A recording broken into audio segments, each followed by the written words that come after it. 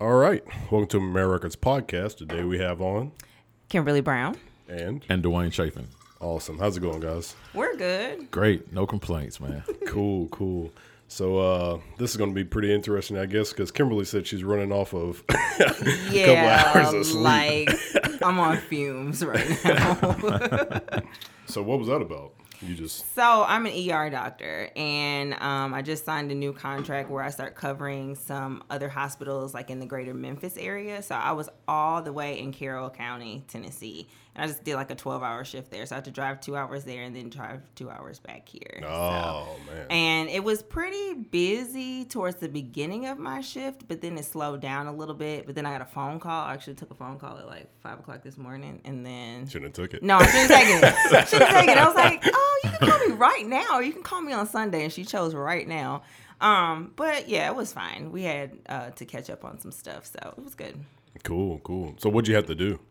As far as work? Yeah. So basically just covering whoever comes into the emergency department. So, I mean, from other podcast episodes, it sounds like you had like a thumb injury, and so you went to St. Francis? Yeah, as you can see. Oh, wow. Oh, my God. Yeah. Wow. Yeah, I was just on the way here. I was listening to the episode of your hand surgeon from Campbell Clinic. But like you walked into an ER, you needed some assistance. So I am the doctor that you originally see when you come into the hospital. Oh, okay. So I take care of everything, whether it be hand injuries, whether it be heart attack, strokes, traumas, you name it. I'm a jack of all trades, or Jill of all trades. I'll say it. I'm a Jill of all trades. So how did you, I guess, get into that? What was the beginning of that? Very long story short, I've always wanted to be a doctor. I stumbled upon emergency medicine a little bit later in life. So went to college, Fisk University in Nashville. I knew I wanted to be a doctor, but just the MCAT was just a lot for me. So didn't do too hot. The MCAT is the medical college acceptance test. And so in order to get into med school, you have to take this test and get a certain score. And that helps to, see how competitive you are against other applicants. So basically, the higher the score, the better. And I never scored very high on it. It was actually one of the downsides. I always had the grades and stuff like that, but just never the MCAT score. So I ended up getting a master's degree in public health first after I graduated from college, and that was from the University of Florida. But the summer right before I finished my master's degree, I ended up going to Ecuador. And I spent some time in accident and casualty, which is basically Ecuador's emergency department or emergency medicine system. And I was like, oh my God, like, what is this? Like, it was super fun. Like, all kinds of people were coming in the door. It was men, women, all these things. I was like, this is really cool, because I never knew what was going to happen next. And so I remember going to an internet cafe and just like Googling, what is accident and casualty in the United States? And I found emergency medicine. I'm like, nope, this is what I'm going to do. I wanted to be an OBGYN for a long time. I thought about being a cardiovascular surgeon. My mom wanted me to be an orthopedic surgeon or a cardiologist, but I found emergency medicine was like the perfect blend of everything. So, and I don't have to be on call. I have my own time. I work shifts. It's really flexible. So that's what I do. So, I'm sorry, you might already explain this, but so like Dr. Weller, he said he works for like the Campbell Clinic. So Correct. He just kind of like goes wherever. Is that kind of like what you're doing? Or? Yes and no. So emergency medicine, at least in this region, is a little bit different. So hospitals don't directly hire their emergency doctors here in the Memphis area. They contract with other companies to do so. And so I am a contractor for Team Health, which covers the Baptist hospitals in this region. So I'm basically, covering maybe DeSoto, maybe Crittenden, Huntingdon, some places in Union County, Mississippi, Union City, Tennessee. I'm all over the place. But I trained and did residency here. So I'll say this. If you want to become a doctor, you have to go to medical school. But after you complete medical school, you have to do a residency, and that's when you specialize in something. So whether you want to be a pediatrician, if you want to be an ER doctor, if you want to be a surgeon, then you have to do that specific residency. So I did residency here, and I trained in the Methodist system. I trained at Le Bonheur, and I also did some training at Regional 1. Okay. So how was Ecuador? I've actually been to Ecuador. I went to it was lit. Quito. Yeah, that's where I was. You're in Quito? So this was a long time ago. So this was like 2009. That was my first time ever being out of the country. I had gotten my passport specifically just for that, but that was really, really fun. I just got overwhelmed probably about a week and a half in because my Spanish is not that great. And you really got to know Spanish pretty well to live in Ecuador. But I learned, and that was part of the experience, is I also learned some medical Spanish, and I also learned more about their public health system and how they take care of patients there. So I rotated in family medicine, OB, pediatrics, things like that. So it was a fun experience. Latin and Spanish are kind of similar, right? They're very similar because English, Spanish, and French are all Latin-based for some things. So it was easy for me to pick up some things. I took a little medical bit of, terms. and medical terms too. But I took some French in high school and some Spanish like before that. So I kind of could piece some stuff together and remember it. But it's just kind of hard like having like a back and forth conversation with somebody. I'm just not that good at my Spanish just yet. So I can say basic things.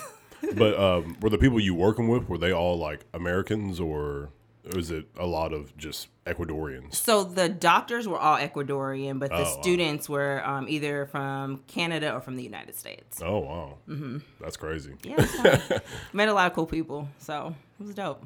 How long were you there? I was there for a month. For just a month? Mm-hmm. Oh, okay. Well, that's not that bad. No, it wasn't bad. Where were you living?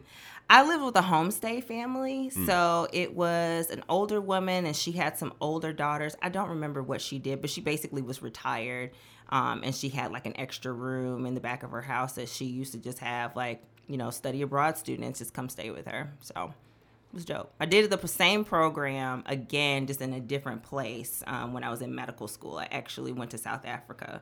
I went to Durban for a month doing kind of similar thing, but just focusing more on HIV/AIDS just because I wanted to travel a little bit again while I was studying.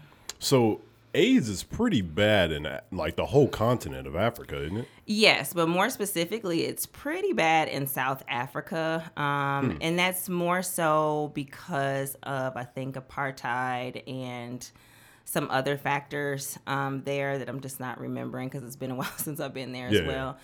But I spent some time in the HIV clinics there. I spent some time in the OBGYN ward, so in the labor and delivery wards, delivering babies there. I did get lots of chance to like travel around, so I did go to Cape Town a little bit and hang out, which I absolutely highly recommend to everybody to go to Cape Town.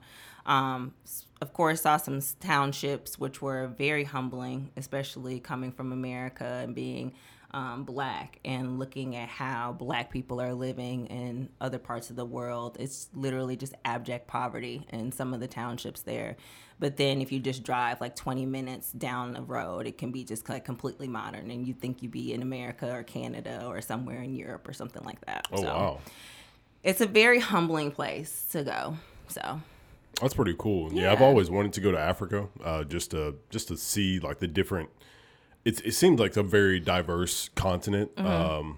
Even though like everybody usually kind of just like, people make that mistake of calling Africa a country. Just Africa, yeah. It's like a monolith. There's so many different, countries there that have different lifestyles. So I think it'd be awesome just to go to see the different places, even up to like the Middle East areas where close to like Egypt, and I think it'd be awesome just to travel everywhere. That is definitely on my bucket list. I have got to go to Egypt, like, before I die. I've got to see the pyramids and everything. I really, really want to do that. I've heard that it can be, I think it's Egypt, is like kind of dangerous. And then also I've heard it's like perfectly fine. Like I've heard both sides. I've heard both of it as well. I think it's probably because they're just in and out of so many wars, maybe.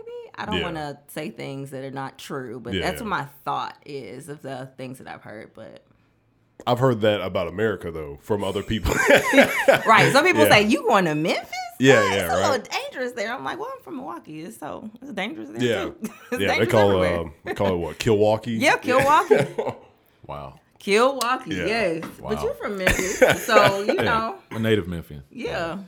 Well, Memphis has it's got its good spots and it's got its bad spots. I mean, and then plus, like, whatever you consider Memphis. Like, I think I was talking to somebody and they were like, yeah, Cordova got annexed into Memphis. And I was like, all right, whatever. Because I just moved here in April of last year. So I don't really know what is Memphis as far as, because I'm actually from a really small town, so I'm not used to, I guess, big cities just like claiming everything around them.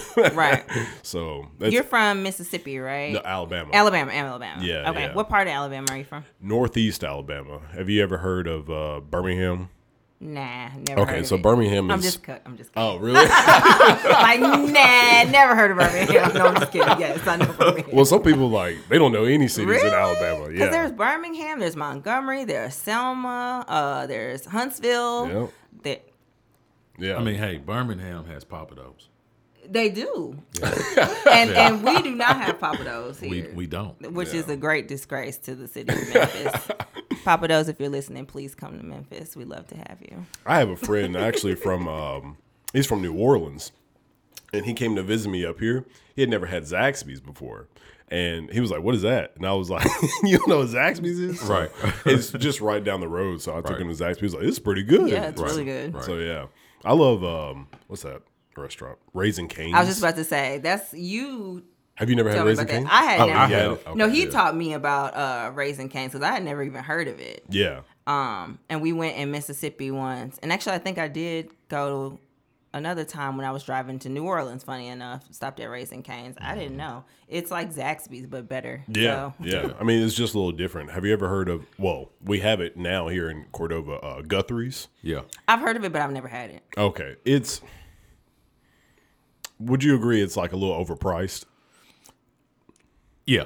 Okay, it's a little overpriced for I like mean, what you're getting. For chicken tenders. Yeah, you're basically like Okay. they have a super small menu. It's like they have their chicken tenders, fries, coleslaw, like toasted bread, and That's That- it. that's and almost probably it. drinks, and that's it. yeah, like their sweet tea, and that's about it. And it's very similar to Cane's, but I think Cane's is a little cheaper. It might be the same price or a little cheaper. Well, I mean, Cane's is about $9-10. You know? Okay, so that's about the same as Guthrie's. Well, actually, Cane's is a little bit less. Okay. So, yeah. Guthrie's is more on the, if we want to say, I don't know, high end. they want Premium Yeah, chicken yeah. This tenders. is the premium chicken Yeah. tenders, you know. it's pretty wild. But I think just like having the diversity and the different restaurants that Memphis has, even though they don't have something like Papados or something like that. Sure. I really like it here.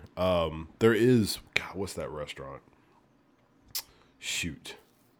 I think is it Corky's? Is that what it's called? Yeah, barbecue. That's one. Yeah, so Corky's, some people were talking that up so big, and I went and had it, and I was like, this is not that good. So my place that I tell people to get barbecue, I don't tell them any other place really other than Central. Okay, I'm see, a I haven't Central been to girl. Central. Okay. That's the one. Yeah, well, you gotta go to Central. Okay. That's where it's at. And where do you tell people to go, Dwayne? Well, you know. You say Big Bill's? Yeah. So Yeah. by I've me, never even heard of that. Well, see, by me being a native Memphian, of course, I know all the barbecue spots, right? Yeah. So Corky's is more commercial. It's commercial barbecue. Okay. But to be honest, Corky's is actually okay for commercial barbecue. Oh. But if you want good barbecue and you're here in Memphis, I always go to Big Bill's. Matter of fact, they just opened another new Big Bill's location, second location, right out here off Kirby and Quince. Okay. Quince and Kirby. They're over there. But they have another location in Whitehaven on Elvis Presley. Okay. Another good one is Pollard's Barbecue. It's on. I've never heard of I've it. never heard of Pollard's. I've been here for 5 years. He's teaching game right now. Yeah. Pollard's Barbecue is on Elvis Presley as well. Okay. It's a locally owned good barbecue place. Another good place is Cozy Corner. Cozy Corner is downtown Memphis. Okay. It's famous good barbecue. But Literally, it's on A.W. Willis. Yeah. Like, Okay. you are about to be on St. Jude's campus. You'll see St. Jude's campus either to your, if you're heading west, you'll see it on your left, and it's right there. You'll pass it. You won't. Okay. It looks like there's nothing there. Yeah. It looks abandoned, but it's not. So it's not abandoned. it's not abandoned. Not Good at all. barbecue in there. I've not had Cozy Corner though, even though I live so close to it. I've not had it. Cozy Corner's pretty good. So what do you get from there? Well, so I'm a barbecue shoulder sandwich kind of guy, right? Okay. I like it in sauce. I like slaw on my sandwich. Okay. I know that's a foreign concept to some people. Like they don't see how you mix slaw on a shoulder sandwich. But I mean that's my go-to. Yeah. I mean I like a good rib tip plate as well. I'll eat ribs, but I don't like them sauced. Like I like my ribs dry. Really? Yeah. I love a lot of sauce. Really, I'm like all my barbecue. I love sauce on them. Well, it depends on if you like a sweet sauce or you're like a mustard sauce. You know, Okay. I mean, you know, sauces here have a tendency to be more on the sweet side. Mm-hmm. But if you're more of a mustard based, vinegar based type person, then I could tell you another place you could go to and get, you know, like barbecue shop on. I've heard about Madison. that. I've heard about that. I don't really like barbecue shop.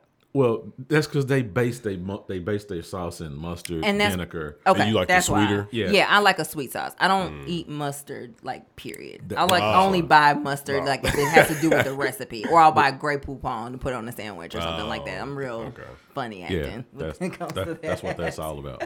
Yeah, I love like all different kinds of sauces. My wife Rachel, she like will put 1,000 different sauces on one sandwich. I'm like, wow. You're not even tasting this. But yeah, I love even just like the sweet, and then we'll get like a sweet heat, it will even mix some hot sauce with our barbecue and just see it, you know, how it adds a little heat to the barbecue sauce. And then I think the tangy mustard isn't that like a Carolina thing? Yeah. Well. Yeah. It's more of the Carolinas. Yeah, because I remember the first time I got exposed to that was when I went over to North Carolina. Okay. They have that whole vinegar, mustard. They've got the vinegar coleslaw. That's like their thing. Yeah, and it's, in my personal opinion, it's not really that great. So I have some colleagues that live in the Carolinas, and we always have this wonderful debate between each other of like whose barbecue is the best. And I'm like, listen, man, listen. Stop the nonsense. Memphis is world famous for barbecue. Correct. Period. Of course, you have your Kansas, you have Texas. Everybody kind of has their own style. I tell anybody, Memphis does the pork really well. If you want good brisket, you go to Texas. Texas, yep. Texas is world known for their brisket. Yeah. But I mean, you know, we could pontificate all day about Kansas, I'll St. disagree. Louis. Yeah, I'm gonna disagree with you. Memphis, please don't kill me. I've lived here for 5 years. Literally, it'll be 5 years on Monday. But I really think Kansas City has the best barbecue I've ever tasted in my life. Why? Yes, it's just good. So where'd you eat it? I had it in Kansas City. And what did you eat? Yeah. Oh God, it was something beef. Was it beef ribs? I think it was beef ribs. I was literally on an interview for residency, and I was interviewing at the University of Kansas, and they brought it in for us for lunch. So I don't remember the place. I know there's 2 big places that you can go, and I think they're both 2 men's names. But when I tell you, like, everybody was going back for second, thirds, and fourths, and that's the best barbecue. And I'm not a barbecue person. I like Memphis barbecue, but it's not like my holy grail. Like, if I really, really want some barbecue, I'm gonna go to Kansas City. And I'm a Midwesterner, so they're still kind of Midwest-ish in a way. So maybe I'm just loyal to that. I just think it's better. I would tell you some of the best barbecue I've actually ever had was in Cincinnati, Ohio. It was a place called Eli's Barbecue. And me and Rachel had just went to the aquarium, and then we came out. We were going to go somewhere to eat, and so we looked up a place, and then we went there, and it just so happened to be like an expensive version of the Olive Garden. We were like, we're not about to go to somewhere like that. Yeah. So we looked up another place, and it was Eli's Barbecue, and was like, all right, yeah, we'll check it out. We go looking for it, and we can barely find it. Like, we have no idea where it is. We just pull up in this parking lot, and then so we're walking around, and it's like an outside setup. You know, people are like outside eating and whatnot. And but we're still looking at how to get in the place. Like, we're not sure where they're getting the actual food from. And this older couple's walking out. They're like, "Are y'all looking to get inside?" We're like, "Yes." And then they're like, "You have to go around the front." And then we're like, "All right, thank you." She's like, "Do you like your mac and cheese super thick?" And we were like, "Yeah, I guess." Sure. Yeah. She was like, "Cool, because when you take their mac and cheese, you can turn your bowl upside down and it doesn't come out." Wow. Oh my God. Wow. Wow. That's really thick. So we go in, and it's like a little shack area. Yeah. And no, they've got their menu on the wall that you know, and chalk and everything. It's a pretty cool place. But that was probably some of the best barbecue I've ever had. Eli's Holes barbecue. in the walls are the best places to get Yeah. barbecue. The places that you like never think that that's what they even do in there. Yeah. That's the best place to get food. Elwood Shack is like that. Have y'all heard? You've had that? Yes. Yeah. Have Where you is had that? I don't even know what that is. I'll take you one day. Yeah, Okay. it's pretty good. Yeah, it's good. It's good. It's I good think stuff. me and Rachel like just got their big platter thing that they have, and we just shared it. But I mean, I think it had ribs and some chicken and something else on there, and it was all really good. Cool. Yeah. The two places that you were talking about, is that something that you kind of have to know somebody in the Memphis area to figure out where they are? Well, so for instance, like Big Bill's. I mean, that's not Big Bill's is a local staple here. So yeah, you kind of have to be local to know about it in a sense.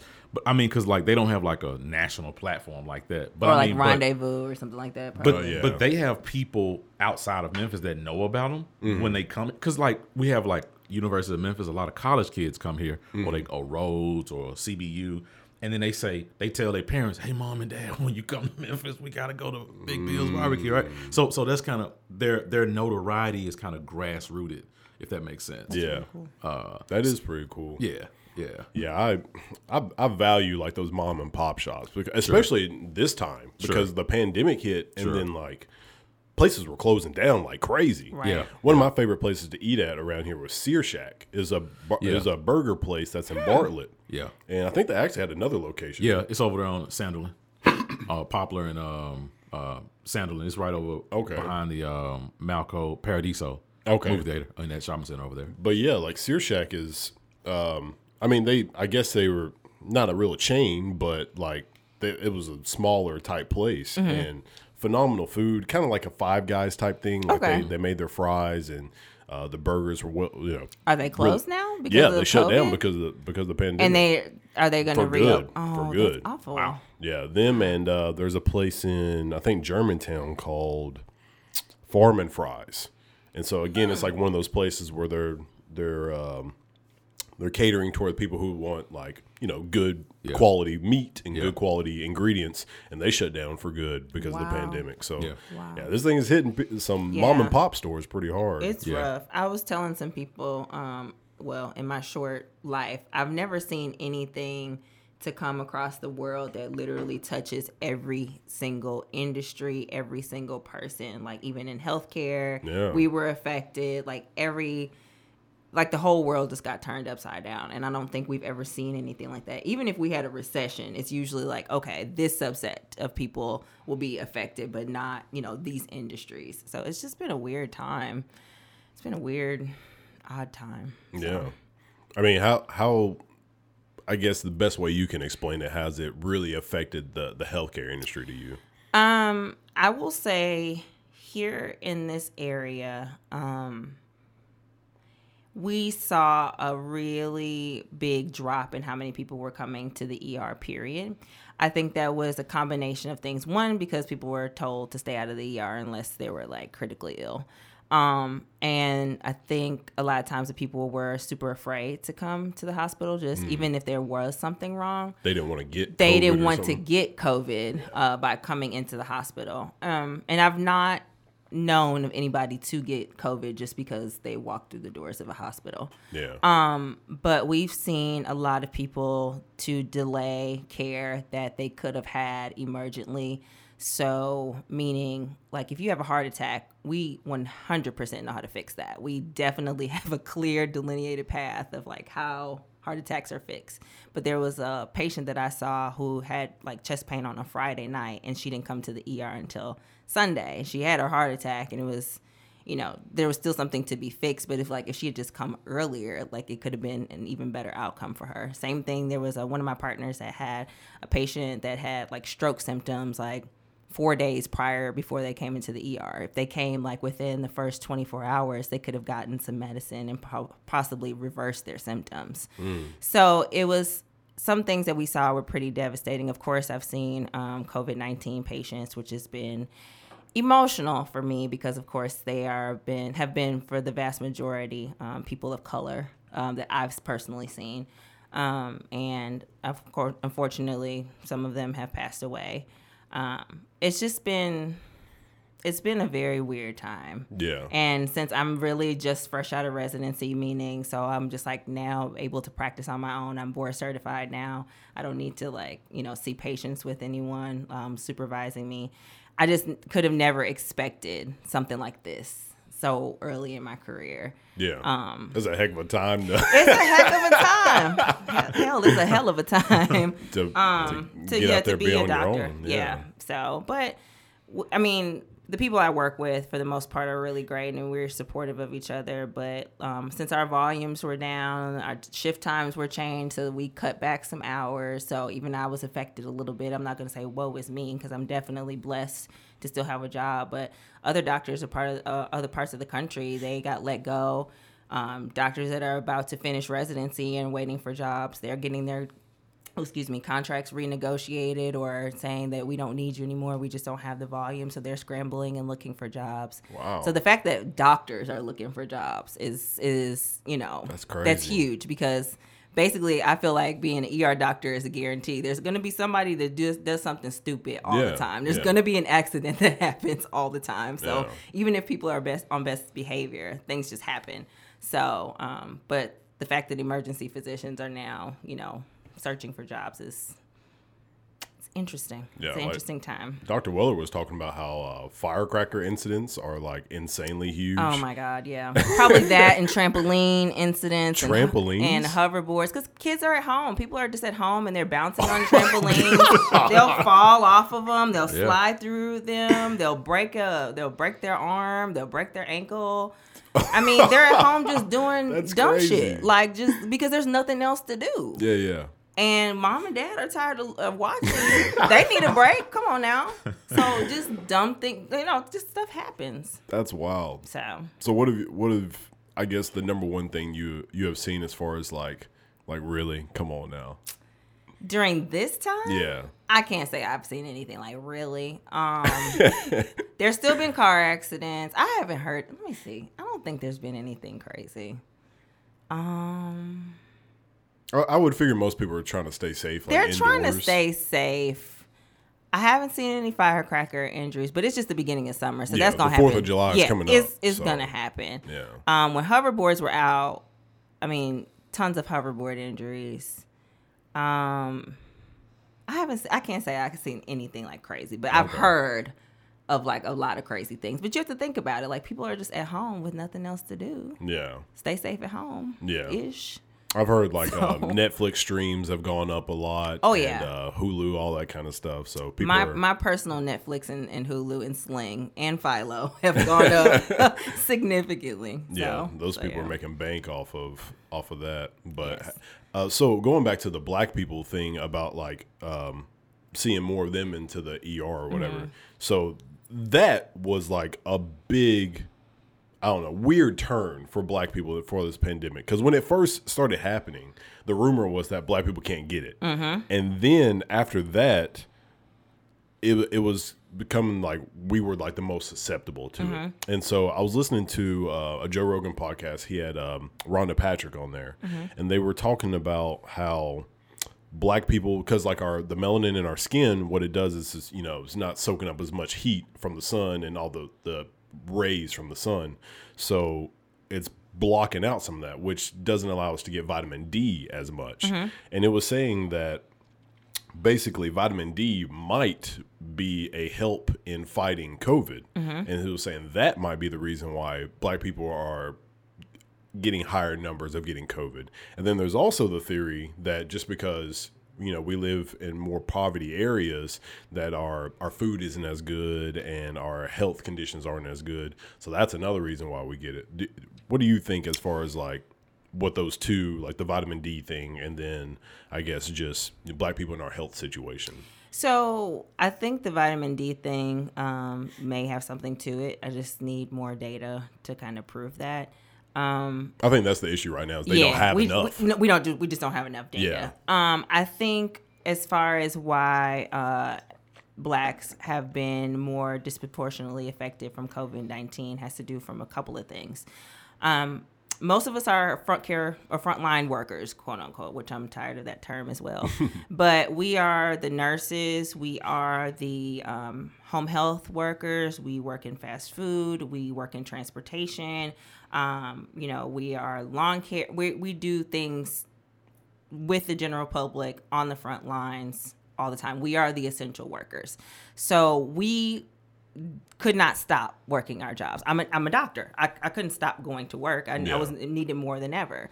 So I think that is one thing. And I would like to add into their Hispanics as well. They're also disproportionately on the front line. And I think that we haven't talked enough about what the Hispanic community has also been going through with COVID-19, because in their culture, they live multi-generational in one home. So you might have your grandma and taking care of the great-grandbaby in one home. And so it's hard to social distance when you have several generations at home, and then people still have to go out and go to the general public and work.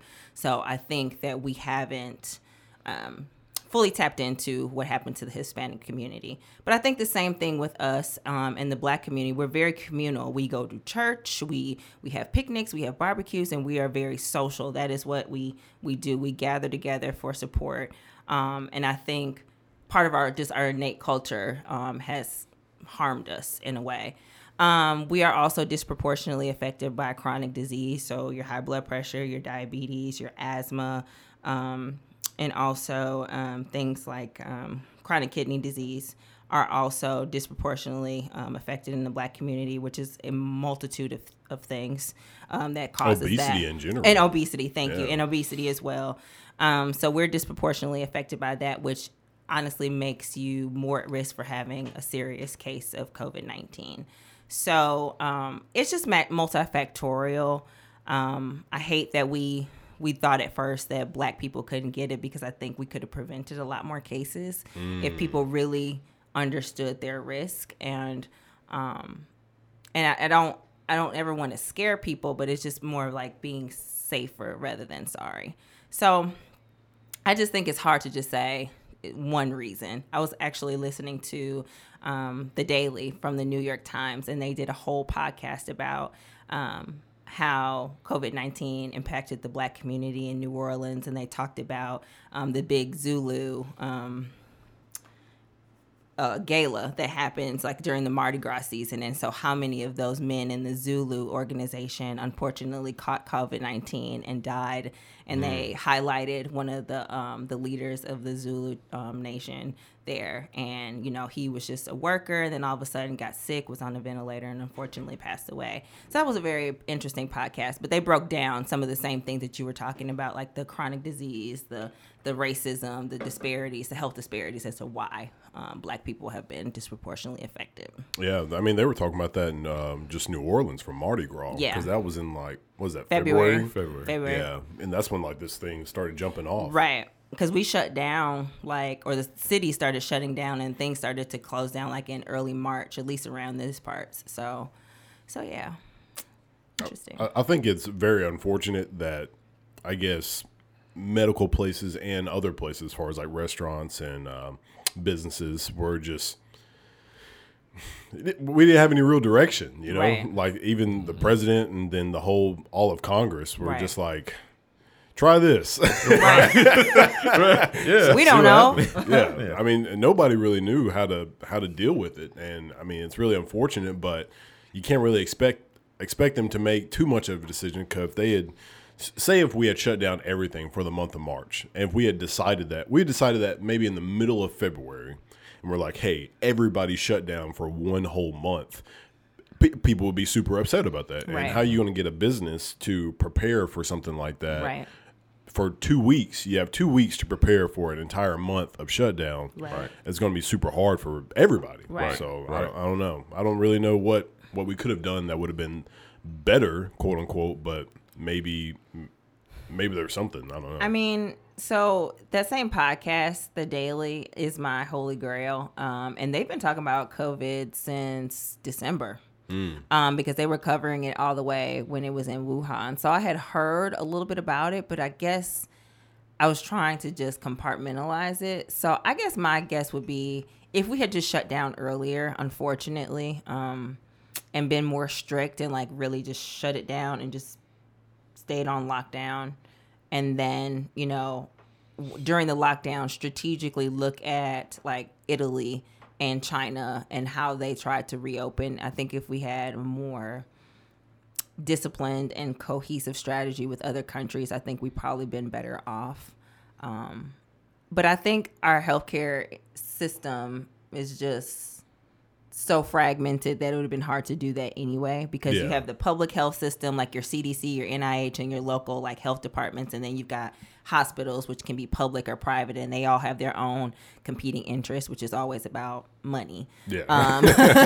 So it's hard to have a unified front against something like this, because there's just so many competing different interests. Whereas if you go to your China, your Canada, your Switzerland, your Italy, they have a unified healthcare system. So it's easier for them to put the smackdown nationwide and be done with something and say, this is the policy, this is we're going to do it, this is how we're going to do it. But in the US, it's just like, well, what about my money? And, so I was talking to Dr. Weller about like, you know, what do you see lacking in the health industry, and what do you think would, if you could get more of something, what would it be? And he's like, well, you know, you always want more of everything, but it's kind of crazy thinking about what everybody's been talking about with the defunding of the police and everything. And me personally, I don't think police should be defunded. I think their money needs to be rerouted, because sometimes they're probably getting a lot of money going to the wrong stuff.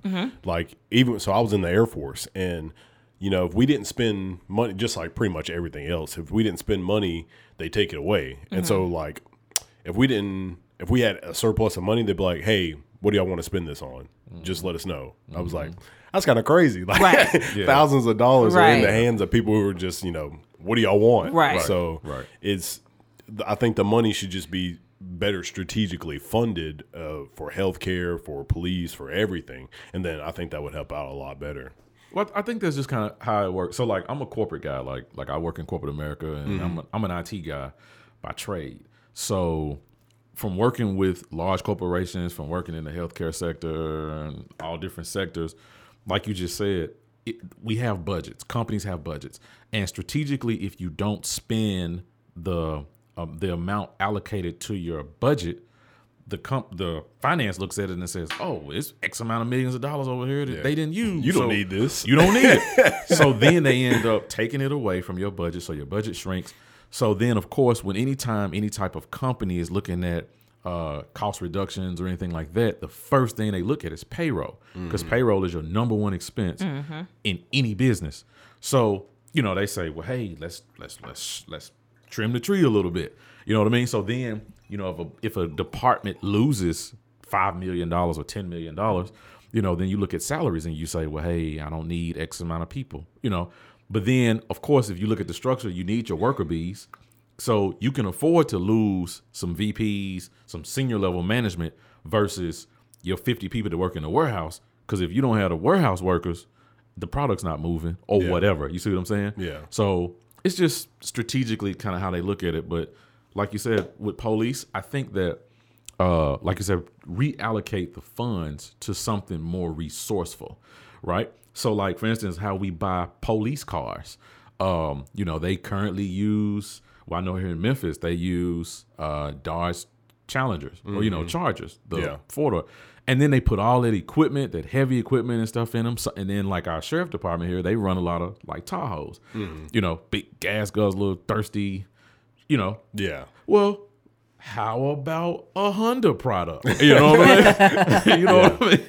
So it's just, you know, and I know I'm speaking with those American vehicles. Yeah, I was going to say, because I'm sure people are going to be like, this is an American entity. We should buy American. Of course. Yeah. Well, I mean, true, right? So every law enforcement entity across the country, they have large contracts with like Ford, General Motors. You know what I mean? So if we want to stay American, which I have no problem with supporting an American product, as we should, let's go back to the table with General Motors and say, hey, GM, you know, we like the Tahoe, but instead of using the regular gas guzzling Tahoe, let's look at the hybrid Tahoe. Yeah. Or let's look at the hybrid this or that, you know, to try to see where can we save money. Now, it may not sound it may not sound like a savings, but if you can shave 10% of your fuel costs across the whole department or whole state, let's just use a state as an example. Yeah. If you're spending $10 million a year in fuel,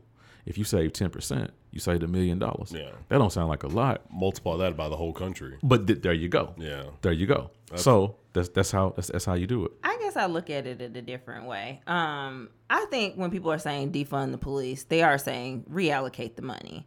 Instead of investing in more military grade stuff for, i.e., the city of Memphis Police Department, why don't we put that into more community policing or put that into a new training program so that new police officers have to stay in Orange Mound for 6 months and actually really understand what's going on in that community and realize that this person isn't, just committing crime to commit crime. They have multiple social issues that they need to address. Why don't we take that money and invest in training more social workers that get paid a decent salary so that they can reach out to these communities and give them the social services that they need?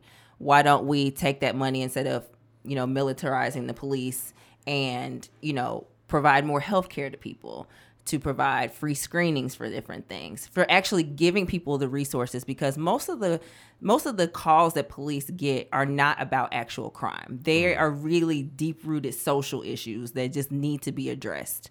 And the outcome of that is crime, i.e., I'm born in poverty.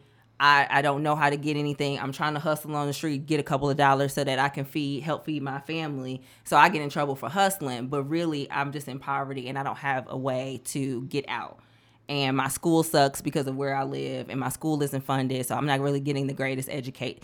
It's just a vicious cycle. So there's other ways to stop crime indirectly without arresting someone. But usually people commit crimes for a reason. Of course, you got those people out there that are just maniacs and are just going to do sin just to be, just to sin. But there's a lot of people that commit crimes because they have a need. Yeah. And they're just short. I need $20 so I can do this, or I need this so I can do that. Yeah. And that's why it's crimes of opportunity. Yeah. So that's what I think that the movement is really trying to say. And I'm for it. I'm actually super for that. I agree with reallocating the money to things that we actually need and we're not funding. And I think if we did that, then crime would go down and we wouldn't have to worry about black men being snuffed out on camera. So, well, I think you have to look at it. I do agree with what you're saying. I think you can look at it from different angles. But one way that you look at it is, yes, we do, even though there are social issues that we must tackle. Also, at the same time, America we believe in the Second Amendment, right? The right to bear arms. So with that being said, America love their guns. It's just part of our culture. We love guns. So we have so many people with access to high-powered guns. You can't have the police walking around with, let's just say 9mm handguns, and all of their adversaries are walking around with cannons. Yeah, yeah. I mean, you see what I'm saying? Yeah.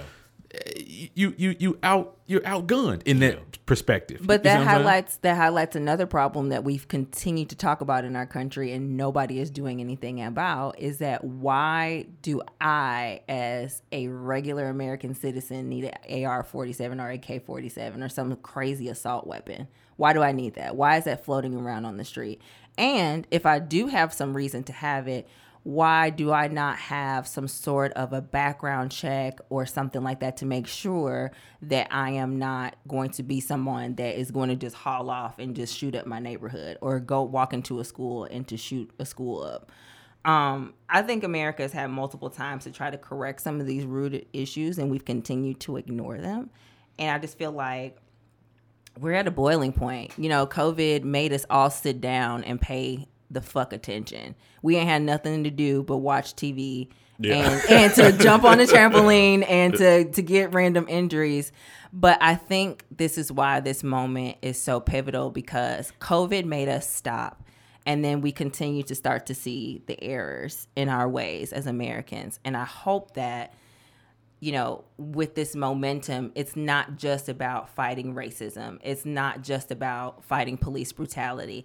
It is truly about making our society more equitable and fair and safe. And that means, sorry, Jimmy Bob, maybe you don't need that, AR or whatever. I'm not a gun girl, if you can hear. Right. You don't need this assault rifle, but you can have this rifle to, shoot or go hunt or do whatever you want to do. Nobody's saying that you can't, have your guns for sport or for personal protection, but we need to actually wonder in this country why so many people here feel like they need to have, personal protection as well. That's a whole nother thing.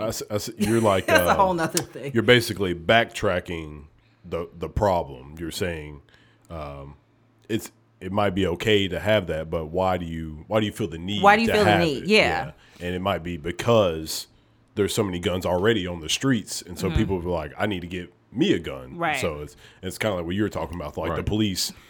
Like it might be fine for police to just have tasers, but it's not right now.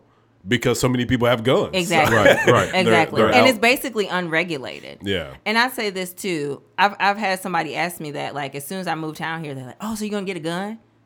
I was like, for what? Oh, for protection. I was like, I got Jesus. Like, Jesus been with me the whole time. I'm good over here. Yeah. Like, yes, I have had some crime happen to me, but do I ever feel like I've needed to have a gun to protect myself? Can't say that I have. Yeah. But I know, again, I'm from the North, I'm from the Midwest, and so that's a different culture than someone that may be from the South or somewhere else in the country where, man, guns is what you do. You learn how to shoot. You learn how to, you go hunting with dad, and those are the things that you do. It's a gun culture. We're going. I'm from the South. Culture. You know what I mean? I grew up with my uncles and stuff that had shotguns. My grandfather had shotguns, and it's never that you use them on people. He hunts. He likes the great outdoors. He like to get a little deer or something every now and then. You know what I mean? But I think, and this conversation could go a whole nother direction, but let's just admit nobody has clean hands in this situation. Oh yeah, nobody. Nobody has clean hands. So when you start talking about gun reform and cleaning up this and that, understand people who make guns, Smith Wesson, Sig Sauer, all the other gun manufacturers, our current ammunitions contractor for the United States government, Northrop Grumman, those guys, nobody has clean hands. The munitions, they supply munitions to people all over the world. Mm-hmm. So, you know what I mean? So when you start talking about, let's just take guns off the street, let's do this, and that, you're talking billions and $1 trillion industries. And that's why it hasn't changed. Yeah. It's too many. It's too you got too many people that you affect when it's like that. Absolutely, yeah. The companies you were talking about, like Northrop Grumman and Boeing and Lockheed Martin, they make aircraft for other countries, and of course we try to. So like when I was in the military, we had. I think we have 3 different F-35s, and this is like our newest fighter jet. Mm-hmm. Well. Apparently, Trump was like, "Hey, we're wasting money on these things because they're really expensive. Mm-hmm. Like, I can't remember how much, but it's hundreds of millions of dollars to make these fighter jets." Mm-hmm. Well, Trump was like, "Yeah, we're wasting money on these. Stop making them." And they decided, well, we're just going to make them and sell them to other countries. And sometimes we're okay with that. Sometimes we're not okay with that because we don't want just other countries to have our technology. Having the same technology we have. Mm-hmm. But vice versa, like China, and little known fact, we really don't want to go to war with China.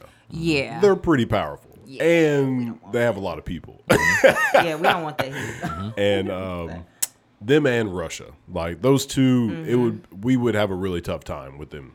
But just like the abilities that other countries would have if they had like everything that we have, it's not good. So the arms race that, they say like the Cold War, and we had the arms race and everything, it's still technically going on till this day because we're all competing for militaristic advantages. Mm-hmm. And that right there is what fuels America. Like we love more. Like everything has to be more. So it's really affects our everyday people. Like everyday people feel like they need more guns, more ammo, more everything so that we can protect ourselves. But it's interesting because I heard, and I don't know if this is a fact or not, but when quarantine hit, like gun sales went through the roof. Yeah, because people felt like the apocalypse was about to happen. Yeah. Like they thought that when the pandemic hit, like all rules were going to get broken. I mean, you saw with the riots, like people started smashing in windows and offices and stuff like That's that. So true. people felt like I need to get more guns and more ammo to protect myself. That's so true. Well, they felt crime was going to go up. Yeah. Because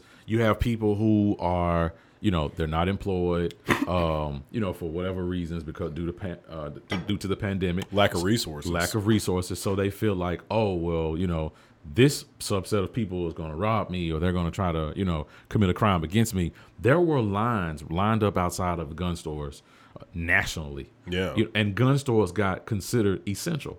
You know Yeah, what I which mean? is crazy, right? Yeah. Gun stores were considered essential. Yeah. So, like, literally, Academy Sports sold out of bullets. They literally, the shells were clean. Oh, they, my God. They sold out of 9mm and 40 caliber bullets. Wow. Yes. I saw it with my own eyes. I was in the store. I was like, holy hell. That's crazy. Yeah, literally. So, I mean, that just, and like I said, I'm not saying, I'm not disparaging guns. I'm just stating the facts, right? Yeah. It is what it is. Yeah. I mean, but America runs on capitalism. Mm-hmm. We are a very capitalistic society. It's what we are. Yeah. And I mean, I'm not saying it's good or bad. It's just the way that it is here. So, one action affects another action. If you take this away, then how many people over here do you affect? If you take that away, then you affect this subset of people. So it's just kind of it's our culture here. Yeah. I was listening to Elon Musk talk, and he was like, that he was really for us not shutting down. Like he was really for like maybe a 2-week shutdown, and then like, hey, let's get back to going because. Him with all his stuff, he's got that boring company where he's trying to like dig holes and tunnels in LA or maybe all of California. But basically, the face you're making means you don't know what he's talking about. No, So- I know Elon Musk because of Tesla and him being like the weird genius that he is, yeah. but he's boring holes in California. Correct. Well, he So- wants to build a hyperloop. So That's his what it is. idea Okay. is that flying cars is stupid. He's like, if everybody has like a flying car, people think about that for the future. Yeah. He's like, flying cars, that means everybody's a pilot now. So if everybody's flying in the air with no rules or anything, then what happens if the car goes dead? When you're on the ground, if your car goes dead, you just stop. If you're in the sky, You gonna crash and hit it the crashes. ground. Yeah. He was like, yeah, so flying cars is a dumb idea. But if we build holes under the ground, then people can easily just go underground, travel at hundreds of miles per hour to wherever you need to go, and then you're just there. Freaking Instantly. Elon Musk.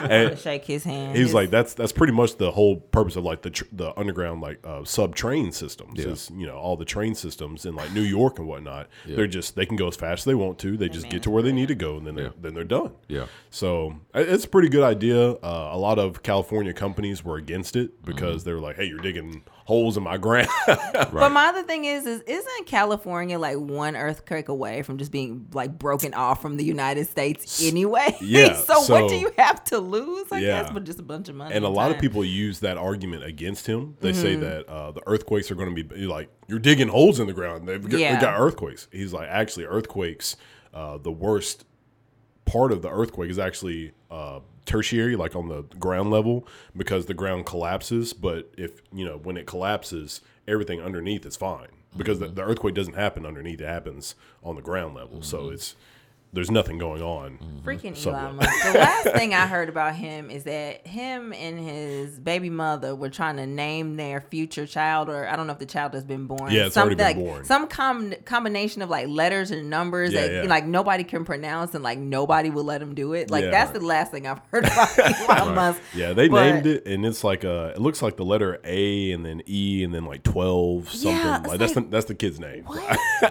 How you name your kid that? Like, how do you A12. pronounce it? Like A12. I mean, Elon Musk is So he's a genius, right? I mean, certified. yeah.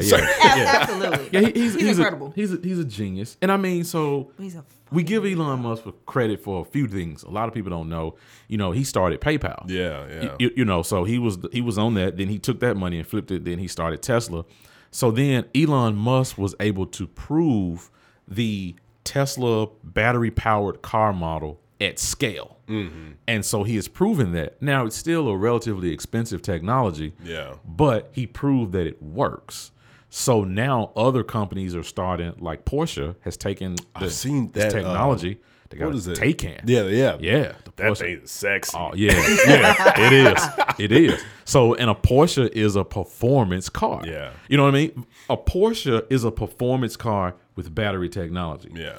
A Tesla is a battery car, is a battery technology wrapped around a car. Mm-hmm. It's a whole different experience. Yeah. So, of course, Porsche just took it and made it better. Yeah. And as other companies will do the same thing. Have you seen that Ford Mustang? Yeah, I've seen it. Not really a fan. I'm gonna be honest, man. I'm a good old V8, V10, V12 kind of guy. You know what I mean? The battery thing doesn't really get my juices flowing. Why not? It's because it doesn't give you that rev, that that power that you need. Listen, when I drive, I like big motors. I like sports cars. I like exotics. When I crank up my Ferrari or my Lamborghini or my Mustang, I want to hear that engine roar. Yeah. It's part of it. You know what I mean? Where the Ferrari at? Well, I'm just saying, when I get to that point in life. Okay, I'm about to say, you holding out. You know what I mean? When I get to that point in life, when I get my Corvette and get in my Z06 Corvette, I want to feel when I shifted the transition of the transmission and the engine and it all coming together. It's an adrenaline rushed feeling that you don't get that from battery. Well, that's how I feel when I'm gonna have my Harley. I don't want no little crotch rocket. I want to feel the weight and the power of a real Harley. And they have like electric motorcycles, and people are like that. It takes away from right. Takes away from the feel. Right. And then nobody can hear you coming on an electric motorcycle. Yeah, right. Some people have made that case that it's kind of dangerous to have like electric cars because you can't hear them around a corner or turning or something like that. So that's pretty wild though. Yeah, I'm all for the innovation. I'm all for us figuring out new stuff and everything like that. But yeah, some people just like that feel, like the analog. So like even with like my music and everything, I use all plugins. Like everything's electric. I don't have any like analog plugins. And some people, like when they're making music, they're like, hey, I want, this compressor, this limiter, this reverb and stuff like that. And they want it analog. They want the physical thing in the room with them instead of just like the digital plug-in, because some people say it gives a much better sound. And then other people I just like having it there in the room with me instead of just like on my computer. So I was actually asking Dr. Weller about the future of like surgeries and stuff like that as far as having the technology, because I've seen have you seen those videos of like the robots doing the surgery? That's pretty wild.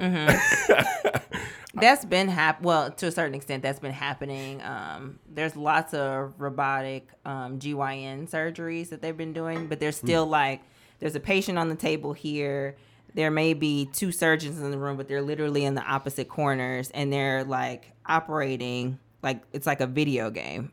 And so I remember when I was in medical school, I was watching a hysterectomy, a robotic guided hysterectomy. It's just able to be less invasive and all those other things. So they still had to, the surgeon still had to walk into to the patient and do certain things to the patient directly, but the actual, some of the stitching and removing they were doing robotically. So but I know that they have like some robots that are almost like completely like just do it themselves for the most part. Okay, I was about to ask. I'm pretty sure. Were the robots able to do it completely by themselves, or was it guided? It's guided. It's almost so. What I've experienced and what I've seen is literally like you're controlling the hands. Okay. Like it's my hands doing it, but it's the robot's hands over there on the patient doing it. If that makes any sense. So you understand, and I know artificial intelligence is leading the way on that type of Absolutely. technology. Yeah. So the way that the technology works and the way that with the internet, the expansion of the internet will have the bandwidth power for somebody to be sitting on an island in somewhere in the Caribbean or wherever. And if you are a doctor with a specialized skill set and you're on vacation and they need somebody to perform a surgery right now, that doctor can flip open their laptop, get an internet connection. Of course you need proper bandwidth to do it, but then you can sit there and control that robot in the emergency room or wherever, operating room, to be able to perform that surgery. That's where that technology is going. That type of... That makes me nervous. Why does it make you nervous? It makes me nervous because... Because of what could go wrong? It makes me nervous because I feel like we're losing less and less touch in medicine. What's his name? Secretary of HUD. Dr. Ben Carson? Dr. Ben Carson. He was healing hands, yes. right? That was the name of his book and his biography. And I take that really personally as a doctor. Like, gifted hands. Yes, gifting hands. Okay. But like if I'm touching someone, I truly believe that I have healing power that sometimes just putting your arm around somebody can just be healing. Yeah. And I feel that medicine, as technology has developed over, the last 100 years, we're really losing the touch. There's honestly really no reason for me to examine a patient anymore.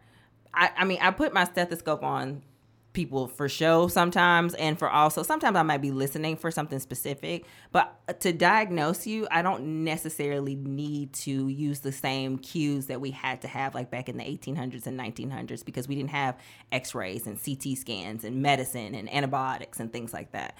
So as we've developed more and we've learned more about medicine and had technology, I can touch you less and less. Oh, you hurting? Where you hurting at? Oh, right here? Okay, maybe that's your gallbladder. Let's either get an ultrasound or let's get a CT scan. Boom. It needs to come out or it's fine. And get blood work. But it's just less and less of that touch. And I think that our society needs that more, of just healing hands or gifted hands of people touching them. We are not... I think that's part of the reason why people had such a hard time with the pandemic as well, because you can't touch anybody. You have to be 6 feet apart. Man, do you know how many hugs I really, really, really miss because of the pandemic? I don't know. That's why it makes me nervous. I just feel like we're becoming further and further apart in ways instead of getting closer and closer together. Yeah. I think social media brings us together in a certain way, but then technology also brings us apart. Yeah. So I just think, and as far as healthcare is concerned, we just really have to be careful. Yeah. Because at the end of the day, it's a healing art and it's a science, but there's still some human to human touch that needs to happen. Yeah.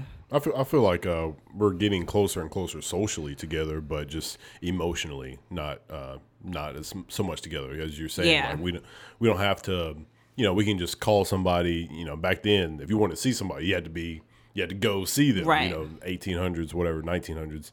You had to actually go there, and you couldn't just like pick up the phone and call somebody. Right. So, now we can do FaceTime. You were talking about doing all the Zoom meetings. Yeah. Which some people are probably happy about that, because Yes. they're like, oh, I don't have to go to an actual meeting. I can just do Right. this Zoom from home, and boom, there you go. So that's interesting. But I mean, but the pandemic also so if you want to talk from a good point of the pandemic, it exposed the technology at a lot of companies and places. So the lack thereof. the lack thereof, yeah. Right. So it forced companies and organizations to become more innovative in their approach Yes. to how they use technology. You know what I mean? So like a lot of people, so I understand technology from the ground up. So a lot of companies were still using Windows 7. Well, for those that don't know, Microsoft doesn't even support Windows 7 anymore. Yeah. So they're not even providing updates. So here it is, you're running an out of date, I'm not gonna say it's obsolete. Yeah. It's still relevant, but it's obsolete, right? Because Windows 10 been around for years. So you're running a system that has multiple potential security threats and this and that, then you're holding people's data, different this and that. So then, of course, you got all these people working from home. And then a lot of the average person don't understand how the internet works. They don't understand how the router, the Wi-Fi in their houses work. So, of course, they have, subpar internet connections. They trying to do all these high bandwidth Zoom calls, Microsoft Team calls, and different things like that. And it's just showing that, a lot of people were not prepared for how the pandemic, for instance, the pandemic where I work forced 70% of our workforce globally to work from home. So you talking hundreds of thousands of people. Jeez. Over 100,000 people. Yeah. Over 100,000 people had to work from home.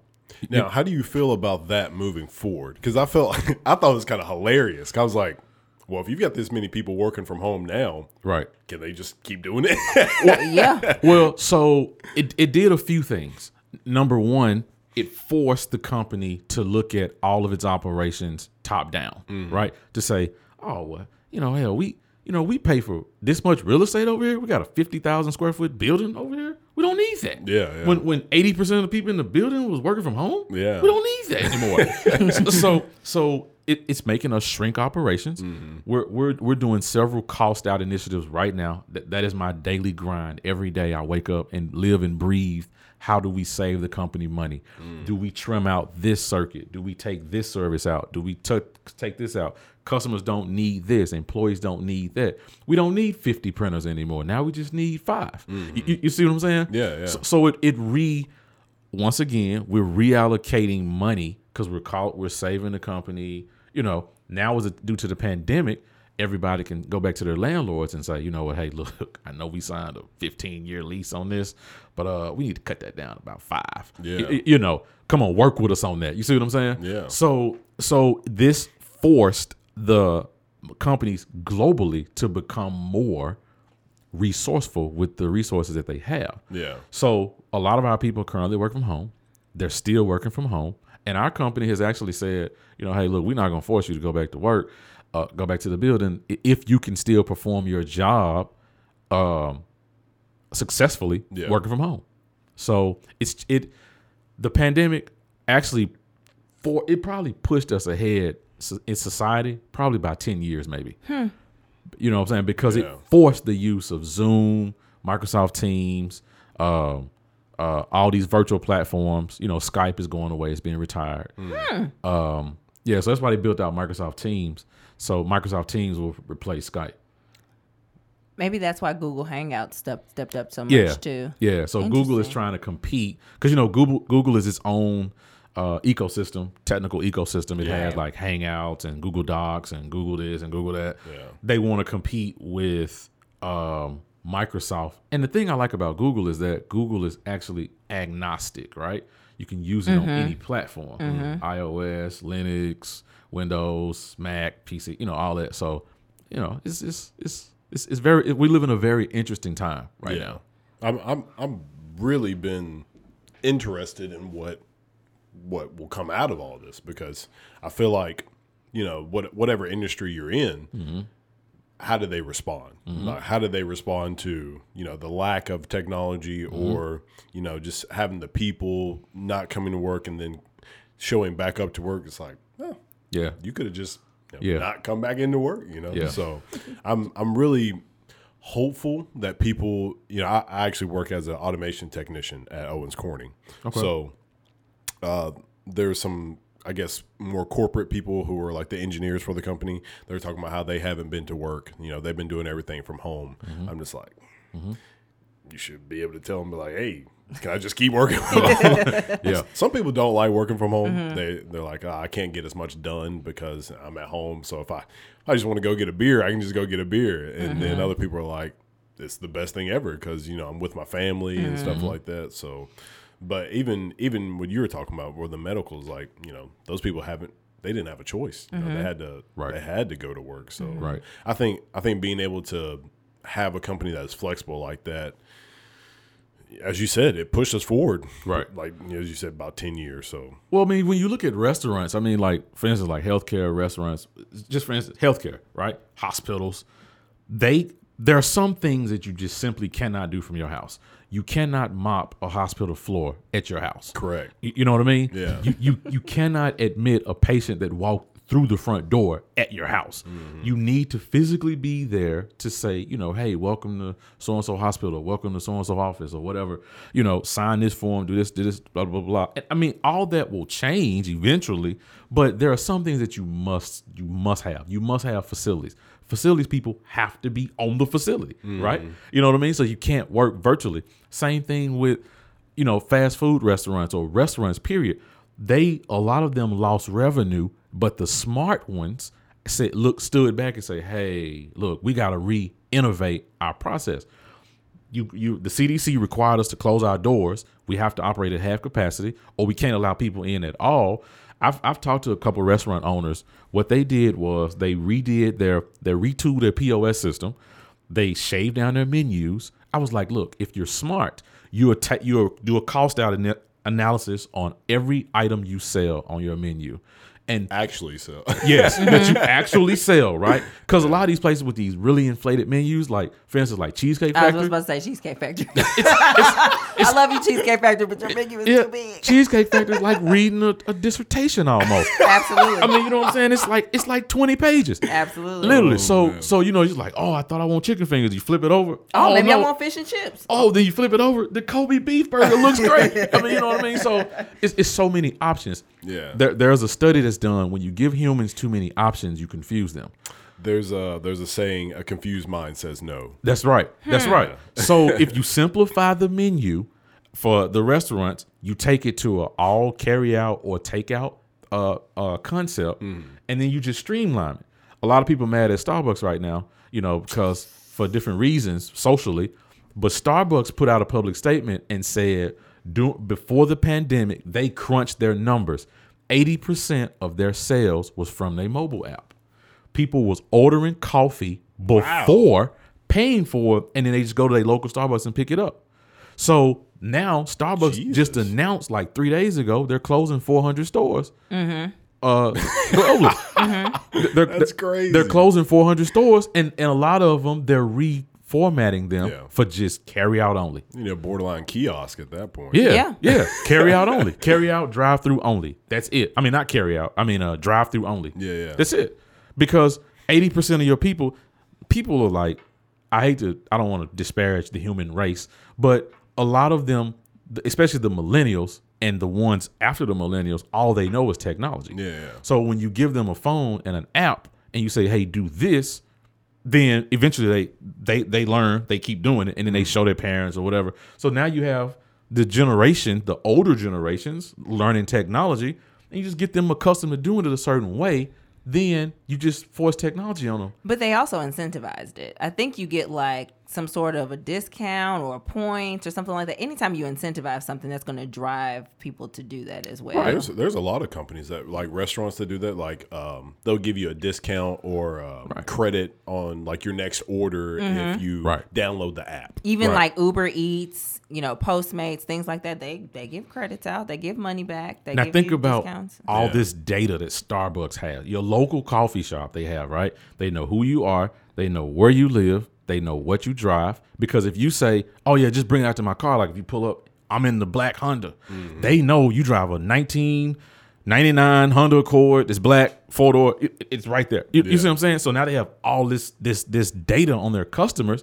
They can data mine you, flip the products and sell you other products, expand in other ways. But that's dangerous. I mean, but I would have. It's got its pros and cons. It has its pros and cons. It's got its pros But and as cons. we're learning, of course, with the whole Facebook incident and the whole, Russian data hacking thing, there's a lot of information about ourselves out there. There was even recently I saw something about Google Chrome. You know how they like have their incognito window. No, don't tell me. Oh yeah, I about only Chrome. use Chrome. I only use Chrome as well. I use Safari for like one thing that I have to do, and then I just use Chrome. Literally 99% of everything else I do is. But they had something recently about the incognito window, like how you can just pull that. They were like, yeah, we have something that I think has been breached from the incognito windows, and I was like, that's crazy. Yep. So my incognito isn't really incognito. That's what it seems like. So Google, they slipped up on that one. Right. I mean, like I said, with the whole incognito thing, you have to understand how servers work, how IP addressing work, how NAT works, which is network address translation, how subnets work, how VLANs work.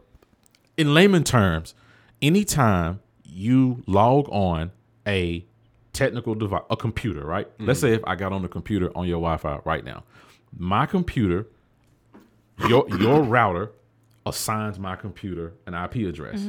The IP address is then the IP address is translated on your network, and it goes back through your router, and it goes through whoever your ISP is, which is your internet service provider. It goes back to that NOC, and it sends that data, and it says, hey, IP address 10.192. Blah, blah, blah, blah, blah, blah, blah, or whatever is trying to access this amount of information, and it just passes through their switch. So they can identify what type of computer you're using, because every computer has something called a MAC address. Any type of device that gets on the internet has a network card in it. It's called a MAC address. That MAC address is burned in. You cannot change it. IP addresses change, but the MAC addresses never change. So when you assign those, when you use those across the network, they know what you're using. Like, for instance, if you use Comcast at your house, I'm just throwing an example. Yeah. If you use Comcast and you have 2 smart TVs, a PlayStation, an Xbox, 5 laptops, 3 cell phones, everything has its own MAC address.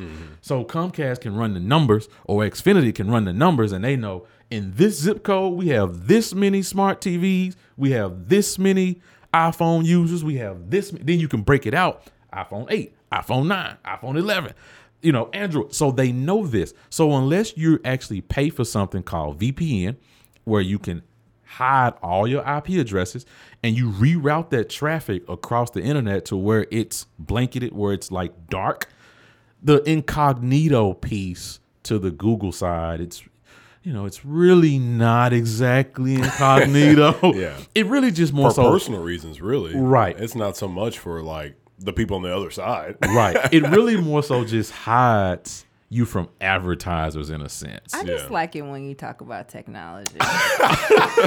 Yes. When you talk about IP addresses, ISPs, VPNs, routers. That's what I do. Feel tingly on the inside. I'm glad.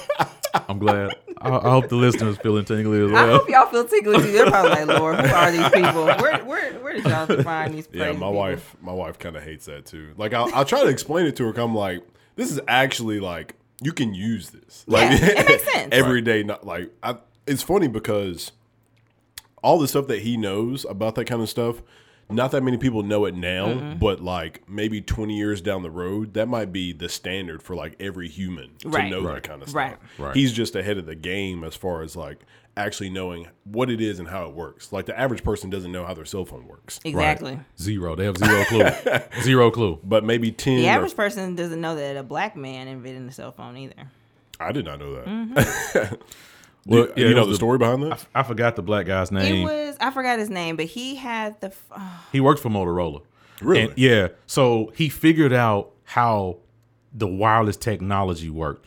He figured out how to throw the radio signals wirelessly from a phone to a receiver and back to the phone. Okay. To like to send and receive packets. Yes, to transmit voice. Oh. Yeah, he was an engineer for Motorola. I forgot the guy's name, but he figured that out. That's interesting. Yeah. So was Motorola the first cell phone inventors? Motorola owns the patents for the wireless technology. Oh. So that, No, I'm sorry. He wasn't. This is not who I'm thinking of. This is a white guy. I'm thinking of this. I thought, was it maybe the mobile phone? the if you look up the black guy who worked for Motorola, he was an engineer. He worked at Motorola. He might have invented the the concept, maybe like the technology, but maybe not the first actual phone. You know what I mean? Yeah, Those are two different things. Yeah, he didn't invent the phone. He invented the technology. Right. I know what you're talking about. Yeah. But this I do know for a fact. A black woman invented caller ID. That is true. Oh, okay. I didn't know Yes. that. That's interesting. Very interesting, because I always wanted to know who was calling. She finally helped us out. But see, Motorola's a huge player. Like, Right. even though you don't see them anymore, like Yeah. they're a huge player on the Those radio razors. side. That's right. Those Motorola razors. The Motorola Razr was the number one selling phone Yeah. on the planet Earth. They tried to bring it back. It still holds the number one title.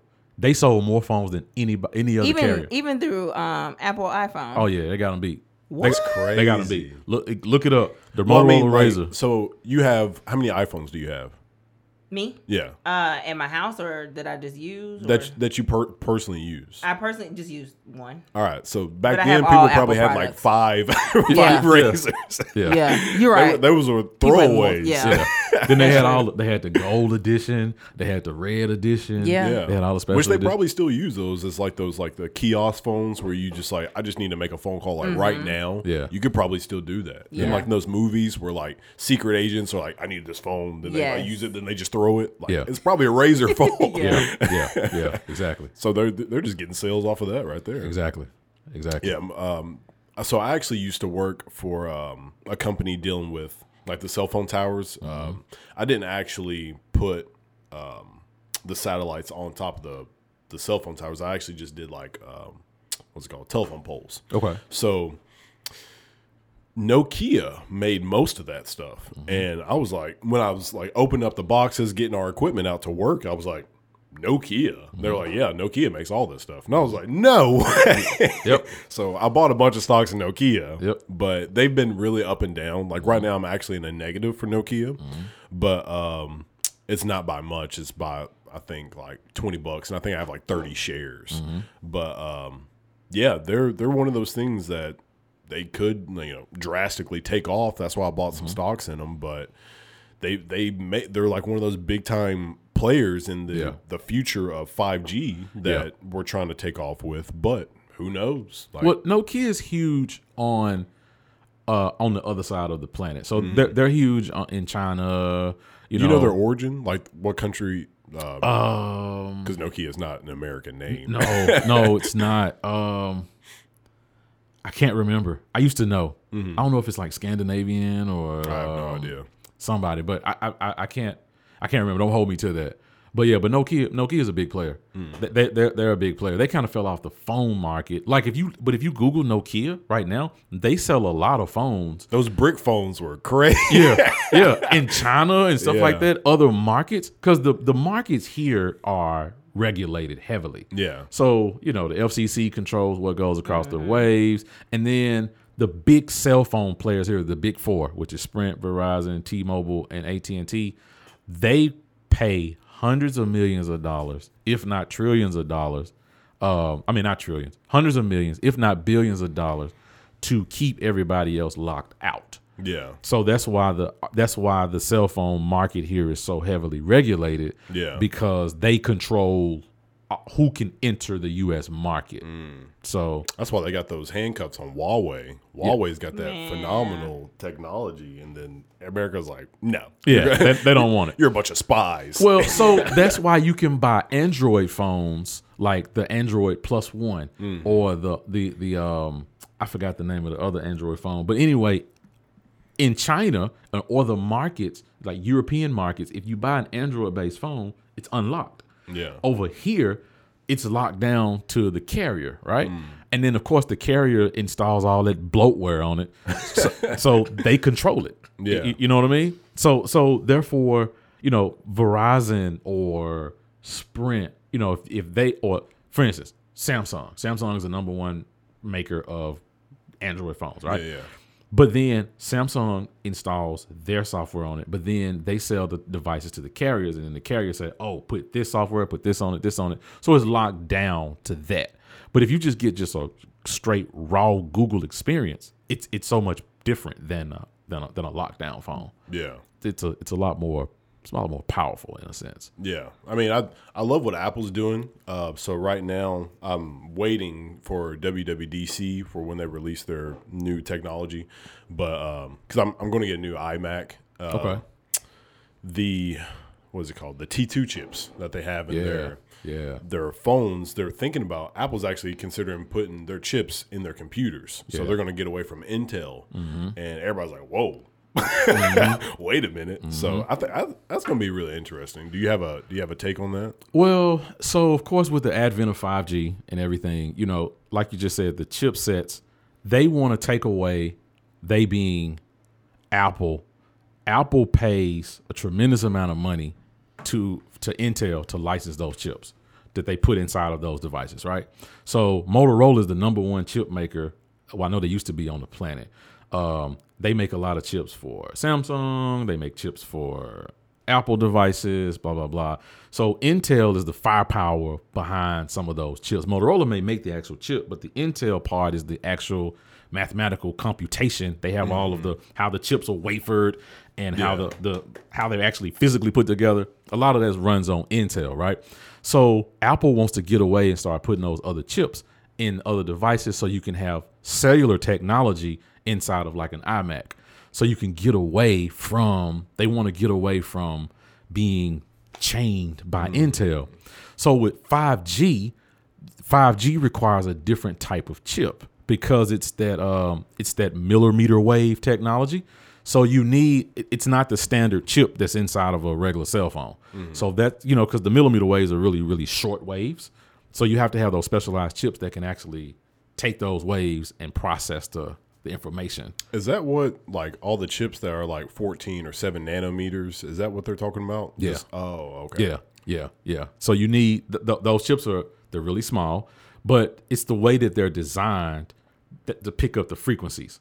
So like your phone has several chips in it, right? So it has a Bluetooth chip in it because it has a Wi-Fi chip in it. It has a processing chip in it that runs all the other chips on the board. And then it has the chip in it that can see the radio waves from the cellular tower. Okay. So then when you add another chip in it, which is the millimeter wave, which is 5G, it's its own chip. So, of course, when you're running that technology inside of a phone, it's only so much real estate you have. Yeah. The chips have to be separated from so far because they give off heat. So the heat part of the phone, you know, you have to, some engineer has to figure out how to put all those chips on the board and run them at high speeds without overheating the device. Yeah. So there's a lot of technology goes in that. So is that why some Samsung phones were exploding? Because they were just poorly engineered and Oh, man. What? I think that's a No. That's a legitimate question. That's the actual truth. Yeah. It's like a yeah and no. Yeah. It's a yes and no. I'm jumping in the one part that I might know something that's going on in this conversation. when Samsung why put they the Note exploded. 9 out, which I was really, really geeked about. I was gonna But pull the see, trigger and get a Note look 9. at God. He protected you. Well, you had got on an airplane. Well, you know, Blow. yeah, those things. So what happened with that? And you're right. The firmware is the BIOS of any computer device, right? So the BIOS just tells the chips how to talk to each other. It says, you do this, you do that, you do that, you do that, you turn on, you do this. So the firmware inside of those Samsung phones was not operating in the most efficient manner. So it was causing the fans inside of the phones to try to constantly cool them down because the chips were overheating. Okay. And that's what was causing the chips to explode. Yeah.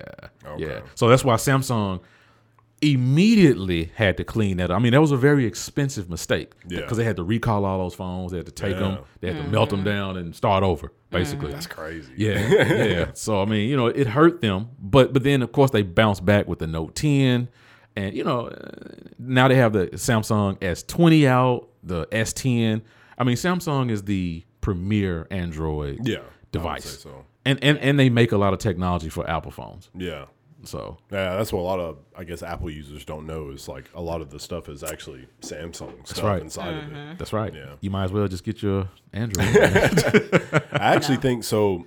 I love Samsung. I had Samsung phones for a while, but the reason why I got an Apple phone was because of the it's like better for business. Like when you're sending and receiving files from somebody, Apple doesn't compress everything. So like if you ever sent a video to somebody who has a Samsung phone? He sent me videos and he like shows up like this big on my screen. What happens is like the Samsung phones compress the file, and so it makes it look all crappy. But in Apple, there's like, yeah, we'll just send in the original file. Right. So they basically send a better version of that file, well, the best version of the file, but it's usually like a bigger file size. And that's the issue but Apple's like, just pay us more money, we'll give you more memory, and you can have better stuff. Yeah, and then part of the problem too, when you're transmitting large files across wireless networks, I mean, you run into network congestion, right? Yeah. So of course, A lot of traffic. Yeah. So there are very, very fine print legal agreements from the cellular carriers when they make these devices. They say, hey, look, your devices cannot transmit only so much data across our network because it causes network congestion. So like when you're out, let's just say you're just riding around a city somewhere, or you're in another city, you're traveling, and you notice how your phone is slow. The network is slow. You're looking at Facebook and it's loading slowly. It's congestion. So that comes from people sending large files across the network. Yeah. There are millions of bytes of data transmitting across that network at any given time. Yeah. Somebody's streaming, somebody's watching Netflix, somebody's watching YouTube, somebody's texting, somebody's uploading pictures, downloading. It's a lot going on. So that's why you get that. Do you run into that at hospitals? Like you're trying to use your phone or something and you're unable to use it because it's just like, I mean, obviously now people who didn't know it's because it's busy in the area. It depends on the hospital, but yes, it has happened, and I just have had poor signal in some hospitals as well. Memphis, VA, that does not have Wi-Fi for people to use, but it's basically a dead zone in there. But there's been certain cell phone companies to actually, and you would be able to explain this probably a little bit better, like put hubs in certain hospitals. Yeah. So I had Sprint for a very long time, and I had a hard time at Methodist with my Sprint phone, but somebody told me that AT&T and Verizon was typically better in that hospital, and they said, I guess they put some sort of a hub or something like that so that it would boost the signal or what have you, basically improve the cell phone function in there. Yeah. It's called a femtocell. And what it is that whoever hospital, they call the carrier and they say, hey, look, we have X amount of AT&T users or X amount of Verizon users here or whatever. We want to boost the coverage. So what they do is they send a site survey analysis. They come out and do a site survey analysis. So they send a wireless analyst out to your site. They look at how many floors of the hospital. They look at the texture of the building, if it's brick, if it's metal, the floors, how many devices, metal you have inside. And they do what's called a wireless site survey. They look at how much interference you have, how many wireless access points you have. It's a whole big technical process in it. But once they do that, then they come out and they install these little femtocells, which is, in layman terms, it's really a repeater. It's a wireless repeater that plugs into your current Wi-Fi network or your circuit on site, and it broadcasts specifically that signal to those devices. So only those devices can pick up that signal. And what it does is it takes the signal and runs it across the wireless network or the internet traffic in your building.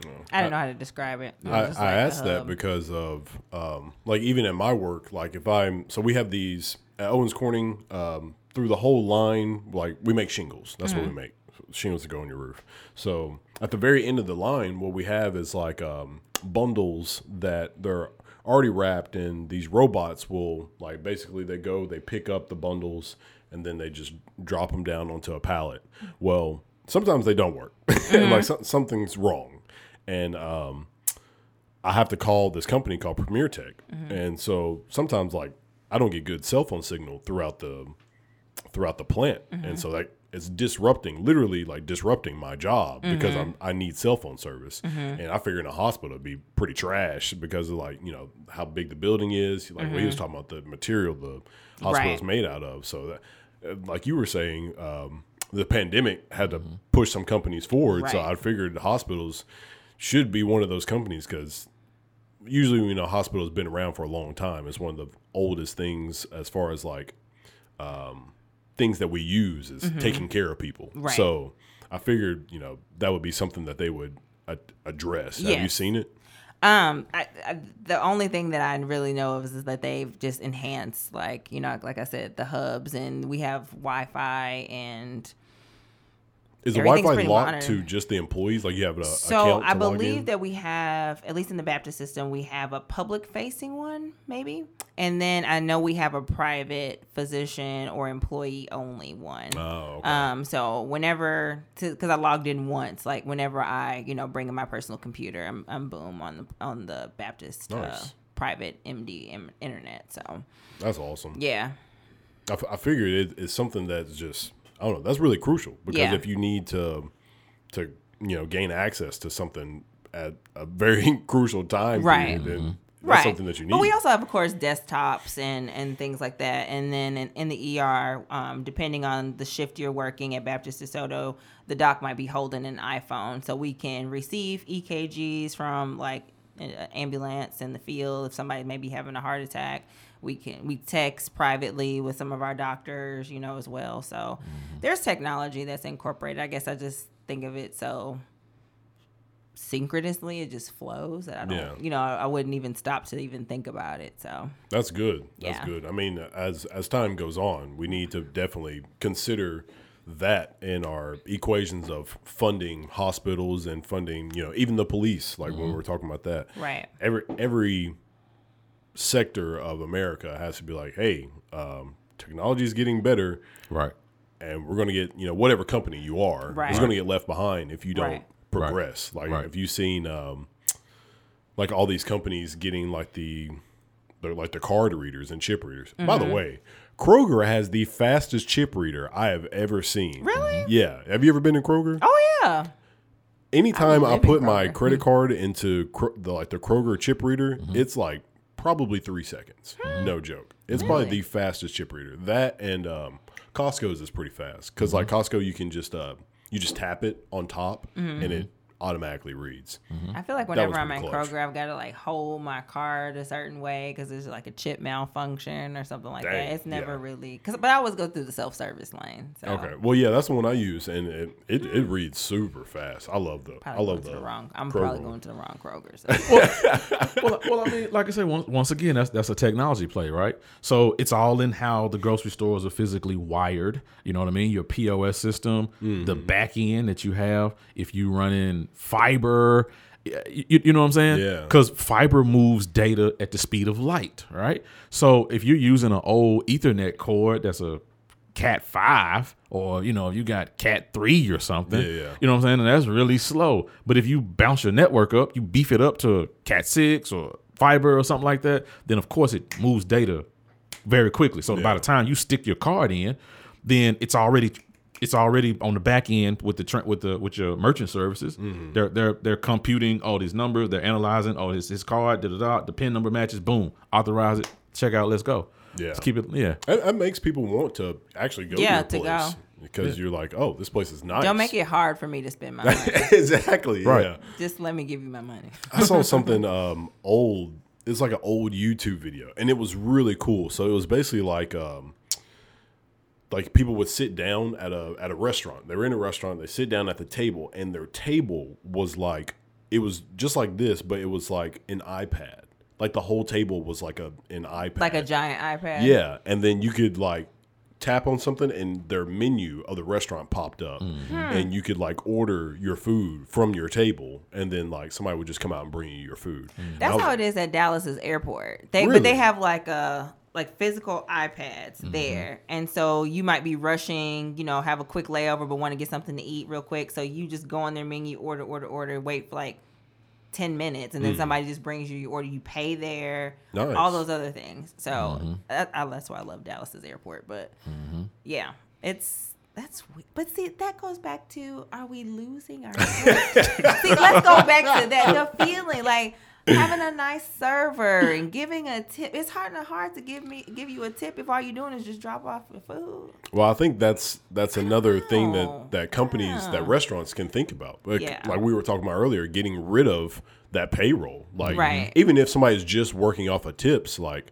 they're still working for that company. So, True. like liability wise, that gets rid of another person that company's liable True. for. So, from a company standpoint, like, I hate to say it, but sometimes companies try to be more heartless. You know what I mean? Like, they try to get rid of human factors that might disrupt their company. And then other times, some companies like Chick-fil-A. Everybody knows Chick-fil-A values that customer service.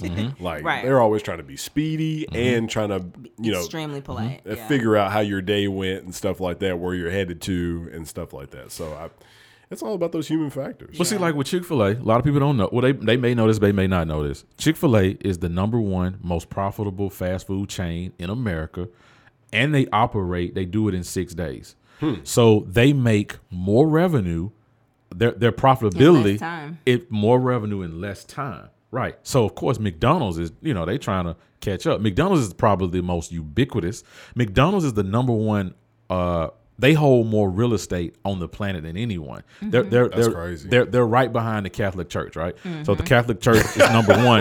Facts. That's facts. Facts. That's wild. Catholic Church is #1. McDonald's is #2. McDonald's has the most valuable prized real estate in all of the whole planet. They own every piece of land that they're on. That's crazy. Yeah. So back to the food scenario, Chick-fil-A knows when they build a restaurant, they know their customer demographic. And I know this really well because I tried to open a Chick-fil-A years ago. Chick-fil-A would let you buy in for $5,000. So if you could be a franchisee for $5,000.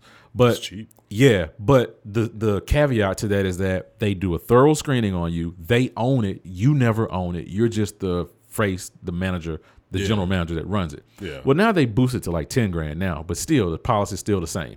Chick-fil-A controls where it sits, who comes there, what contractors you use, when you build it, what land it's on, whole 9 yards, right? So they know their customer base. They will not build a Chick-fil-A in an area unless the median income for that area is $50,000 or higher. So they know at this group of people work in this place in this time. They know this level of professionals stay here. They want to go to work at this time. So they have this many people that work in the restaurant. The number one cost in any fast food organization is payroll is #1. Food cost is #2.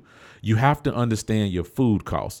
So I know you may want it fast, and I heard you say something about like POS systems and stuff like that. You don't want to lose the human touch, but the POS system is the brain of any fast food or any restaurant, period.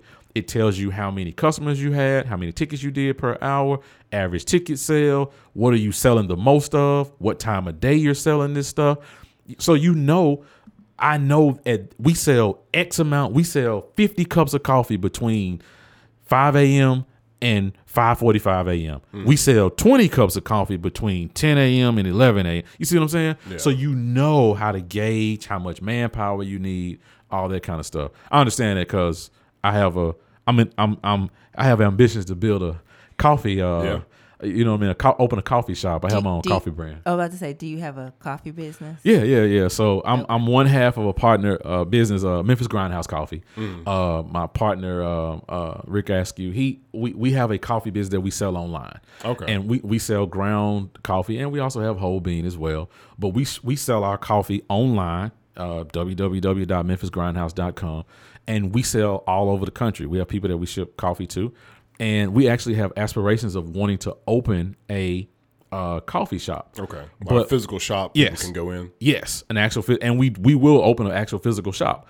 But when we talk to banks, the number one thing that they require when you have the business plan is, especially if you have not ran a food business, you have to understand the numbers, and you have to understand the numbers really, really well. And a lot of restaurants, that's the plight. They don't understand the number. That's why so many of them fail within the first 3 years or 5 years, because they don't understand the numbers. So, instead of having a staff of 20, can we do the same thing with a staff of 12 or 8? You see what I'm saying? Yeah. I've talked to a couple of business owners that own restaurants since the pandemic. Their revenues have increased 40% because of the pandemic. And they're selling more food with less people. They shortened their menu, and they introduced a POS system that will allow people to order online. So that's crazy. You know what I mean? So you took your menu, you digitized it, and you made it to where people can go to www.whatever your website is.com. They can order your food. It picks up. Then you got Uber Eats out here. You know, Uber Eats will take your menu. They'll put it online. They'll let customers, you know, buy your product, pay for it. Somebody comes and pick it up. So technology has advanced the way these businesses are doing business. And they've noticed that they have made increased revenue by being closed, because now by you being closed, you don't need your dining room anymore. Yeah. You can shrink your footprint and still be profitable. Mm-hmm. So a lot of restaurants, they won't go back to the same format that they had pre the pandemic. They won't do that. And me personally, like, so me and Rachel, we love to cook, and we don't go out a ton. Like we usually go out to eat once or twice on the weekends, and we always try to go to a mom and pop type place. Like we've tried a ton of restaurants around here, and most of them aren't even like the big chains. Like I mean, we've had Gus's Fried Chicken. Like we had that once, and as I said, we haven't even had Central. I don't even know if that's chained out or not. Is it? It's a small chain. It's just small chain. It's a local Okay. chain. Yeah, Okay, local. Yeah, local chain. And like then- a Babalu is kind of like a regional chain as well. So yeah, we try to go to like the places that are like smaller, and then we just love supporting like a personally owned type place. Right. And dang, I forgot where I was going with that. Shoot, I forgot where I was going with that. It's all right, man. Keep supporting local. Support Yes. local. Yeah, we do value that, because I just feel like it's better to just go to that type of place and experience whatever kind of culture that they're trying to drive over. You know, you know what you're going to get from McDonald's. You know what you're going to get from Burger King. Like you can look that up. Right. Right. Like you can't look up the experience you're going to get from Elwood Shack or something like that. So I love going to those type of places. Right. I went to another place. I went to 2 locally owned, and both of these actually were black-owned businesses I went to yesterday just to support them, right? Nice. I went to this place called East Memphis Pizza and Subs, right there on Mendenhall. It's across from the Winchester Bowling Alley. If you, I don't know if you I haven't been over there. Yeah, but good food, right? So the owner, he's a really cool guy. His name is Aaron. Aaron was out there barbecuing, and he did a little Facebook video, and I saw it. Aaron or is it Aaron? Aaron. It's Aaron, so it's Aaron. Okay. Aaron. So your southern twang. Yeah. You know, Aaron said, you know, Aaron. Aaron. So yeah, Aaron was out there cooking, and he did this little video. He was like, "Hey, y'all come out and visit us today. We got this going on." So he was barbecuing turkey legs, chicken, ribs. He had some beans and slaw and this and that. So I was like, man, you know what? So I hit up a couple people, and I was like, hey man, won't y'all go by and support the guy today? And we went by there. I went by there yesterday. Got me a little rib plate and some slaw and beans. And then later on in the evening for dinner, I went to this place called Wing Guru. Wing Guru is another black-owned restaurant. Yeah, I've heard Wing Guru. I'm following them on Instagram. Wing Guru is actually pretty good. Yeah, I heard it's popping. Yeah, I'm not even a chicken guy like that, but Wing Guru is good. Good food, good people, good service.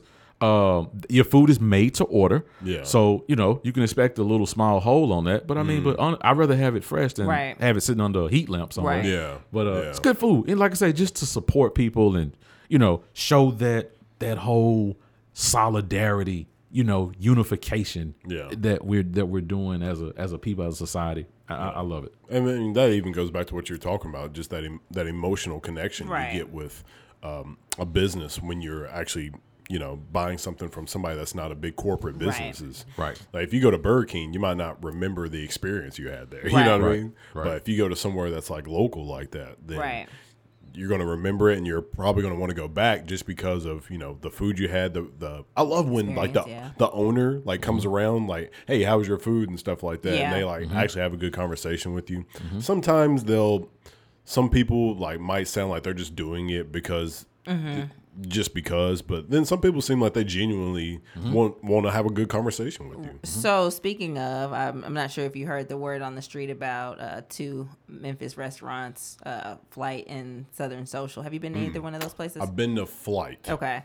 Southern Social. Don't do this. What's up? Don't do this. Go ahead.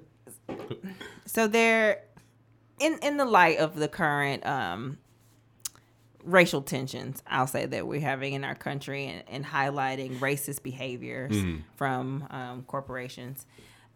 Flight and Southern Social have been accused of doing prejudiced or racist tactics. So if you've been a Flight, Yeah. So Flight has been accused of forcing their staff to place people of color upstairs and not downstairs by where the windows are. Really? So that they're not being seen. Wow. Southern Social was also accused of like placing people of color in the back and not towards the front. But when you said, the owner or the management coming around speaking, hey, how are you? How was your meal? Is this your first time here?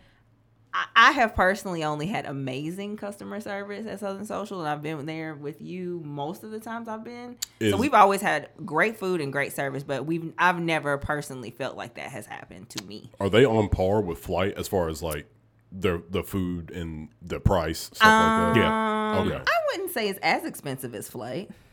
No, it's about the same. But Is it really? but it's like that Yeah. that standard. Yeah, It's the that same standard. I don't know anything about Southern Social. Southern Social, so it's out here in Germantown. It's kind of tucked away a little bit, but they have amazing food, great ambiance. I don't know. I guess I would say like maybe a classy Southern style restaurant. Okay. So maybe you'll get, shrimp and grits, but maybe it's with like maybe truffle on there or something like that. yeah, I mean, I'm not I- saying that's on their menu, but something like that. I get what you mean. Yeah. But it's still down home in a way. Like Okay. everybody's real friendly. Their drinks are real good. They've got a nice patio, and I love a patio. So, I mean, every time I've been, there's been a pretty diverse crowd. I'll say that as well. It's black and white. But that's the word on the streets in the Memphis streets is that we're calling out Southern Social and Flight. I mean, I haven't, even though I live super close to Flight, I haven't been there in a while. But do you have any thoughts since you covered your head? Yeah, you seem pretty distraught. Yeah, I was you seem like, real what distraught. I was happened? just saying that this is what's going on. I just, Yeah. No, I mean, no, seriously. So, to what she said, I mean, yes, there have been some allegations or accusations on that behalf. A colleague of mine who actually frequents Coastal Restaurant out there at Shelby Oh, yeah, Farms. that's 'Cause one too. The same family, they own that management group. They own Coastal, they own Southern Social, Flight, and Porch and Parlor. Okay. In Midtown. And we were just kind of messaging yesterday back and forth, and she told me that she's never had an issue when she goes to those restaurants like Coastal. She was taking her husband for Father's Day, but she said due to the allegations that she's canceled her reservations because Wow. yeah. Mm-hmm. So people are actually responding to this to these allegations. It was on the news last night. Yeah. So Flight has actually issued a public statement to say that they are actually investigating, the allegations. So it's a serious thing. Yeah, It's a serious but thing. it's like employees and former employees that Yeah. are like reiterating that these things are true. Yes. Yeah. So That's it's crazy. Yeah, it's rough. It's interesting right now. Sometimes I feel like I don't get. It's gonna sound weird to say, but like the full black experience, because when I'm with my wife, she's white, so like I would never be able to experience that going to the restaurant because I've got a white woman with me, so they might not treat me as that same situation if I was with a black girl because it might they're Or like, just "Oh, by yourself. yeah, or just by myself. So it's sometimes I'm like, they might be treating me differently because I'm with Rachel Right. than if I was with somebody else who was of color. So, Right. I don't know. That's fascinating. I never thought about that because obviously I'm with somebody who's a black male. I'm a Yeah. black female. I never thought about that. Have you But yeah. seen what's his name? Dr. Umar. I think that's his name. Have you seen him? Yeah. People. I saw some video where he was saying. Ain't no school, family. Ain't no school. don't do that. And I'm done. Ain't no school. He said something like they were talking about going somewhere. I don't Yeah. know if it's like a protest or something. And he kept saying, you can't bring your white wife to wherever we're talking. He's like, you can't Right. bring your white wife. Right. And I was like, what is this dude talking about? Right. But I guess they were just talking about, only black people, only Well, Africans I or guess, something. and you have to understand Dr. Umar's theology, right, or his theory. So he is a Pan-Africanist So, he follows, the Marcus Garvey movement, how Pan-Africanism, if you go into the whole research on that, so he believes, just in his theory, he believed that the black man should be married to a black woman. That's his thought process behind that. So he makes the argument that it's hard for a black man socially to be able to do things or have social, to be able to do things socially for his own race when he's married to a Caucasian. You know what I mean? Yeah. So, like, for instance, Byron Allen. I don't know if you know who Byron Allen is. Don't. But Byron Allen is he's a well-known, he's multimillionaire. He's a media mogul. He owns several different radio, TV stations, like TV, not TV One, but like .TV, like comedy.tv, sports.tv. He owns the Weather Channel. Nice. Yeah. So, Byron Allen is a black man, but he's married to a white woman, but he sued Comcast on behalf of racial, he said that allegations that he made towards Comcast, saying that Comcast would not allow black programming on their networks. So he sued them in federal court. So like I said, that's Dr. Umar's that's his basis, right? Like, just because of his beliefs, he believes that, if you're gonna be a black man, you should be committed that way to the black woman. How do y'all feel about that kind of thinking? Because I feel two things. One, I feel that's the definition of being a black racist, and then number two, I also feel that's kind of living backwards. Like, you're not trying to progress for the future. I mean, we call, I guess, just white people racist because they don't want to associate with black people with, like, dating, like allowing, like, a white guy doesn't tells his daughter she can't date a black guy, or vice versa if it's their son or whatever. So to me that's kind of racist, because you're saying you don't want another race in your family.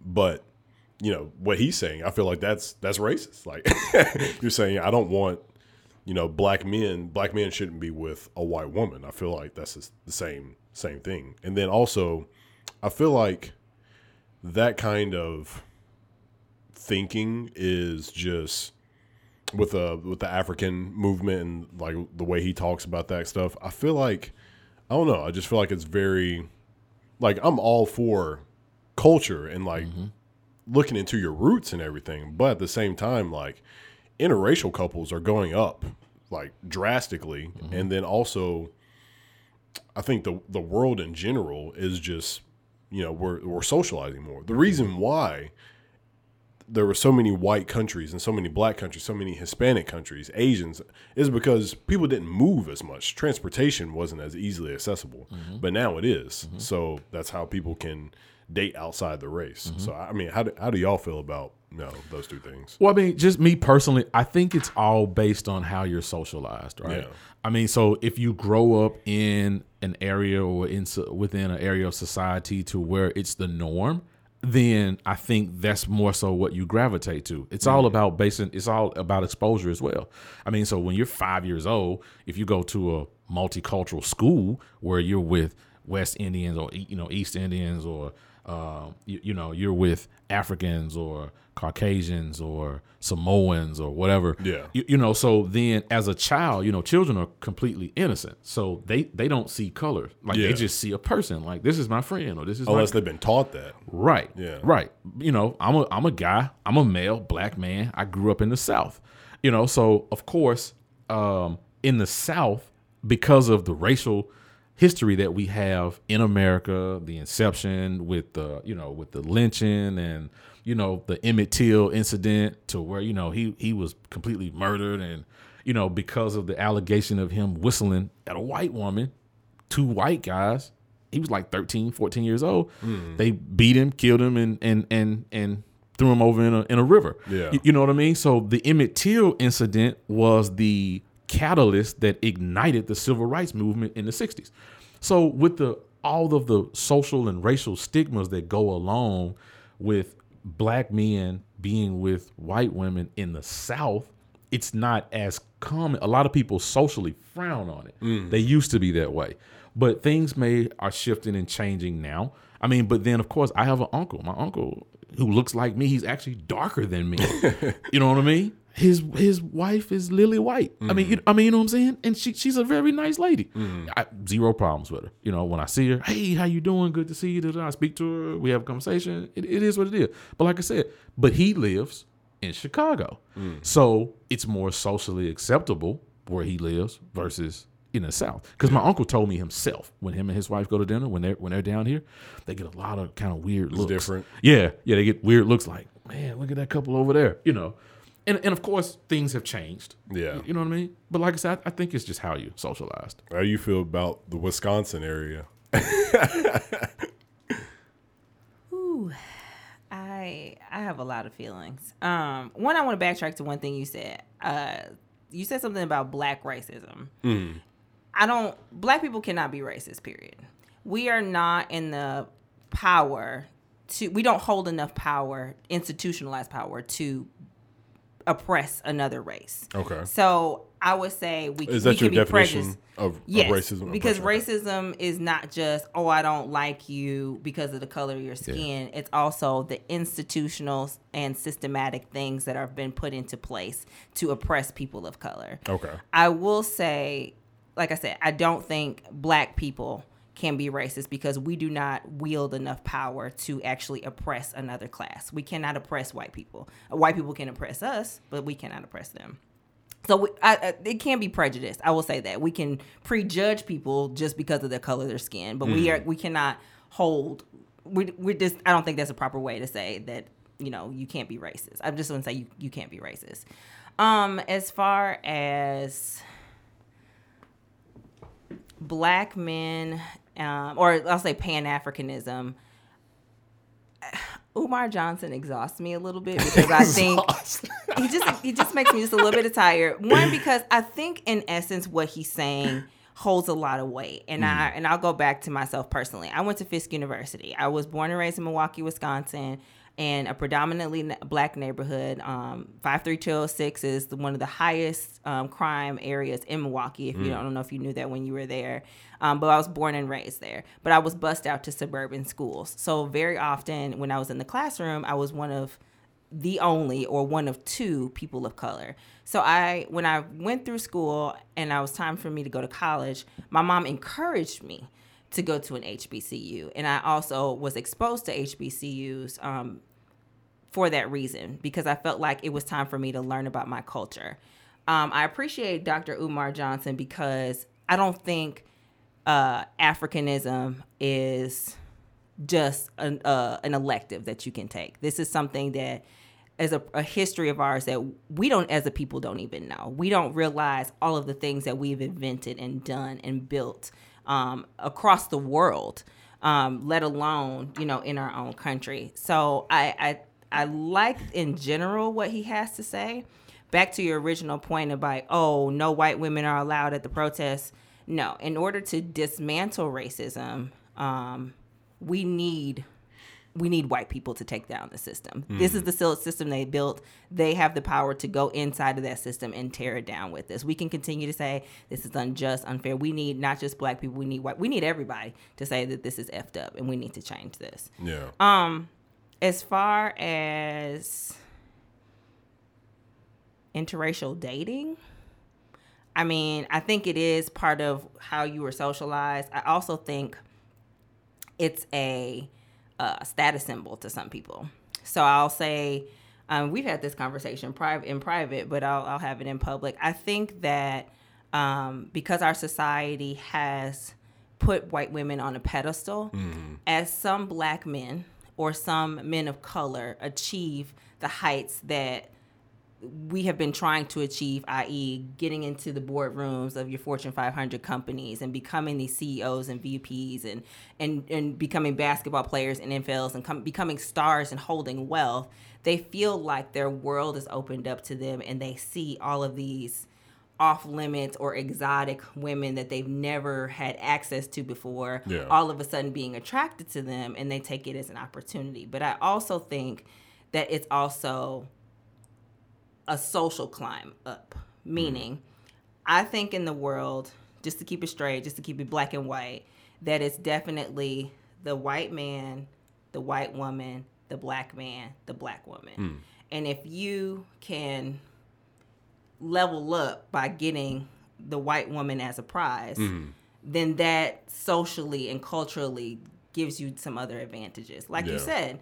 And for example, man, I don't know if I've ever experienced that because I know I have this white wife. Yeah. So maybe things are different because of her, but you realize that could be a factor. Yeah. And I think it is. I think it plays a lot into things. So it's we've had so many discussions about this. It's hard to kind of succinctly say these things, but it's just it's so multifactorial as everything is. But I appreciate Dr. Umar Johnson. I appreciate that he's trying to create an institution that pushes blackness, and it's not just what Black Americans have done. What about Nigerians? What about the culture in South Africa? What about the culture, the slave trade that happened in India, which I didn't even know about until I went to South Africa and went to a museum and realized that there was a slave trade the opposite way into India as well, coming from the tip of Africa. So our story has not been told. We know all about European culture. We know all about Asian culture. We know all about American culture. We know pretty much about Hispanic culture too, but Black culture has not been fully explored, and Black history has not been fully told. Yeah. And so I respect that that's what he's trying to do and try to instill that pride in people, because we don't really truly know as a people where we've come from, because for hundreds of years, our history has been stripped from us. We were told that we were ugly, that we were dumb, that we were stupid, that we couldn't do anything. But that's not true. That's not where we actually came from. We came from greatness. We came from literally kings and queens. We came from wealth, and our land was stripped away from us. So I think it's really interesting the thought process of like how history really is as far as like Black people, because I mean we have, so was it 1885 or 86 the slavery was abolished? 1864, 65, something like that. Yeah, But 1865, anyways, I think. so 1865, I think. 1800s. Yeah. So from then, I would say truly is when Black, I guess, history actually got its propulsion, because we went from not being a slave, from being a slave to not being a slave. So then we could get some true identity. Like that's when we could actually start being a person. You know what I mean? Like we weren't really people back then because they didn't. We were property. Yeah, we were property. We were property. So we were 3/5 of a person. Correct. So I think technically that's when like real Black history could have begun. It's about that 1800s, and from then until we had like the jazz movement and then blues and all that kind of stuff. That the music really shaped our culture. Is like people understood that now with like hip hop music and rap music, like that's literally shaping white like teenagers' lives is Black music. Like if you get on TikTok and you see a white kid dancing, it's probably to a Black person's music. It's not to Taylor Swift. Yeah, right. Right. So it's Right. that I think that should be acknowledged. It's almost like Black history is still writing itself. It's like we haven't even passed the history part. It's like we're still in the history mode. It's almost like we started writing a story and people want to close the book and say I'm done, but it's like no, we aren't done yet. Like we're still writing. That's an interesting way to put it. Well, Yeah. I think Blacks in America, our experience in life or in history is probably one of the most unique than any other race of people on the planet. Primarily because we were brought here in the 15 and 1600s, stripped away from our ancestors, from our history completely, and we were taught you have no history, you have no name. This is your name. You do this. So of course, when you cut a people off at the neck, You know what I mean? Of like, you have no history, this and that. This is who you are. So when slavery was abolished in 1865, which is why we celebrate Juneteenth, you have people who have for a couple hundred years was working on slave plantations. We built the wealth in this country. America's wealth came from two industries, tobacco and cotton.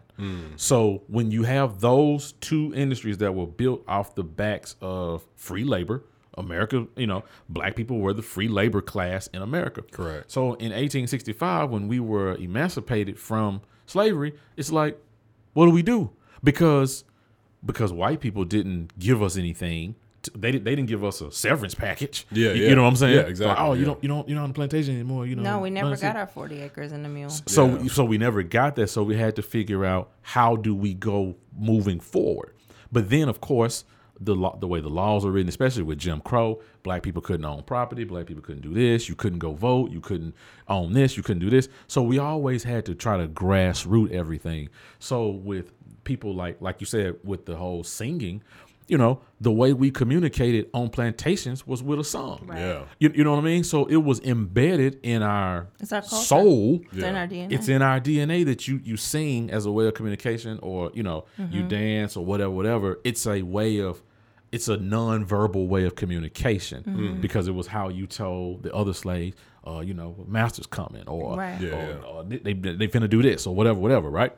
So, fast forward to now, how we have, like you just said, music, hip hop music permeates every other culture on the planet. Yeah. It's used in commercials. It's sung at theaters, at stadiums. It's on TV. It's on radio. It's used to sell cars. I mean, it's everywhere. Yeah. So, but once again, black people don't own the infrastructure behind that. We don't own the record labels. We don't own the rights to the music. I mean, look at how a lot of our artists got screwed out with their masters. Their masters, yeah. You know what I mean? Back in history, publishing, they were not. You were a slave again on paper. Yeah. You know what I mean? You sign these record contracts. A record label will give you $1 million advance, but you got to give them 10 albums. Yeah. I mean, you know what I'm saying? Right. I love Chris Rock. He was like, people don't understand the difference between being rich and being wealthy. Right. Shaq is rich. The man who signed Shaq's checks is wealthy. Right. Exactly. And that's that status that black people have to get to, is that wealthy status. And I think that's part of the reason why people are rioting right now and are protesting, because we have been shut out for so long. I think it's just culminated around George Floyd and police brutality, but it's more so, I've had more conversations about tearing down the structure of white supremacy in business, which we talked about, technology, education, healthcare. I've had more conversations about healthcare disparities, things like that. So you say that our story hasn't really begun. I think we're just trying to go back to where we were. We're trying to find ourselves back home, because again, we were ruling, we were kings and queens, then we were stolen from our land, then we were, put here, and we built this country for free. And then we were emancipated, and I'm putting that in quotes because of Reconstruction and Jim Crow and redlining and healthcare disparities and things. We are still not truly free. And if we became truly free, I think we could really go back to our story and really rule the land and rule the world and show people how beautiful our culture is and how we are as a people. But we've just been systematically oppressed. And it's not just Black Africans. Anyone that has a lot of melanin in their skin, period, has experienced this. Because if you go to India, they got colorism and issues like that. If you go to other parts of the world, like Australia, the Aboriginal people are dark-skinned people. They are systematically oppressed as well in Australia. So it's just people of color, melanated, pigmented people. We just have been through a lot. So I'm looking forward to, hopefully, since everybody's paying attention now, because we have nothing else to do but to pay attention, that we actually move and make some significant change. Yeah. So that's my thing. I just want to see the world different. I don't want to have a baby and have to explain to my child, well, little Bobby doesn't want to play with you because you have Afro puffs and not straight hair and pigtails, and they don't understand that just because you're brown, that doesn't make you any different. Yeah. I hate to have to bring another human being into the world, and that's that's something that they'll have to deal with. I want to see systems change. So absolutely. So you've got your coffee shop, right? Is there anything else that you're working on? Well, so like I said, we haven't physically opened our coffee shop yet. We're working on putting some things together to actually get that physical brick and mortar open. But like I said, I mean, I'm an IT guy by trade. I mean, I do some consulting with a few clients that I work with. And we actually, on my way over here, I was having a conversation with a business partner of mine.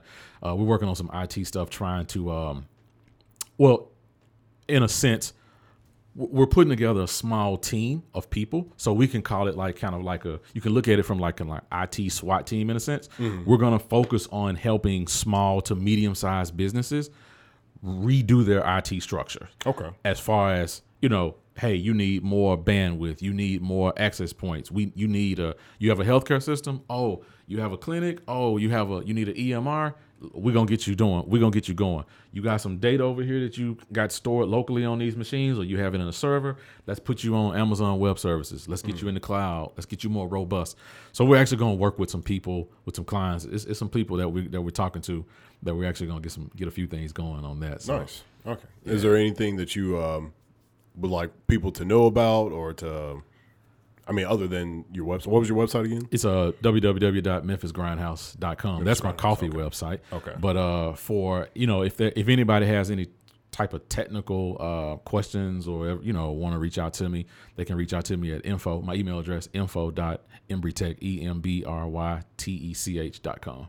Awesome. They can email me there, and I'll respond, and we have a conversation. Cool. And you have what? 2 books, or you have a partner? Or? I have 3 books now. 3 books? Okay. Yeah. So the last couple of years have been interesting for me. I wrote a book last year and actually published 2 books, co-authored 2 books this year. One is Still MD, Two Physicians' Advice for International Medical Students and Graduates, with my friend Dr. Nina Loom. We both actually went to medical school in the Caribbean, and there's a lot of students that go to medical school in non-traditional ways, whether they go overseas or not, and that's a very unique experience that a lot of students don't get support in.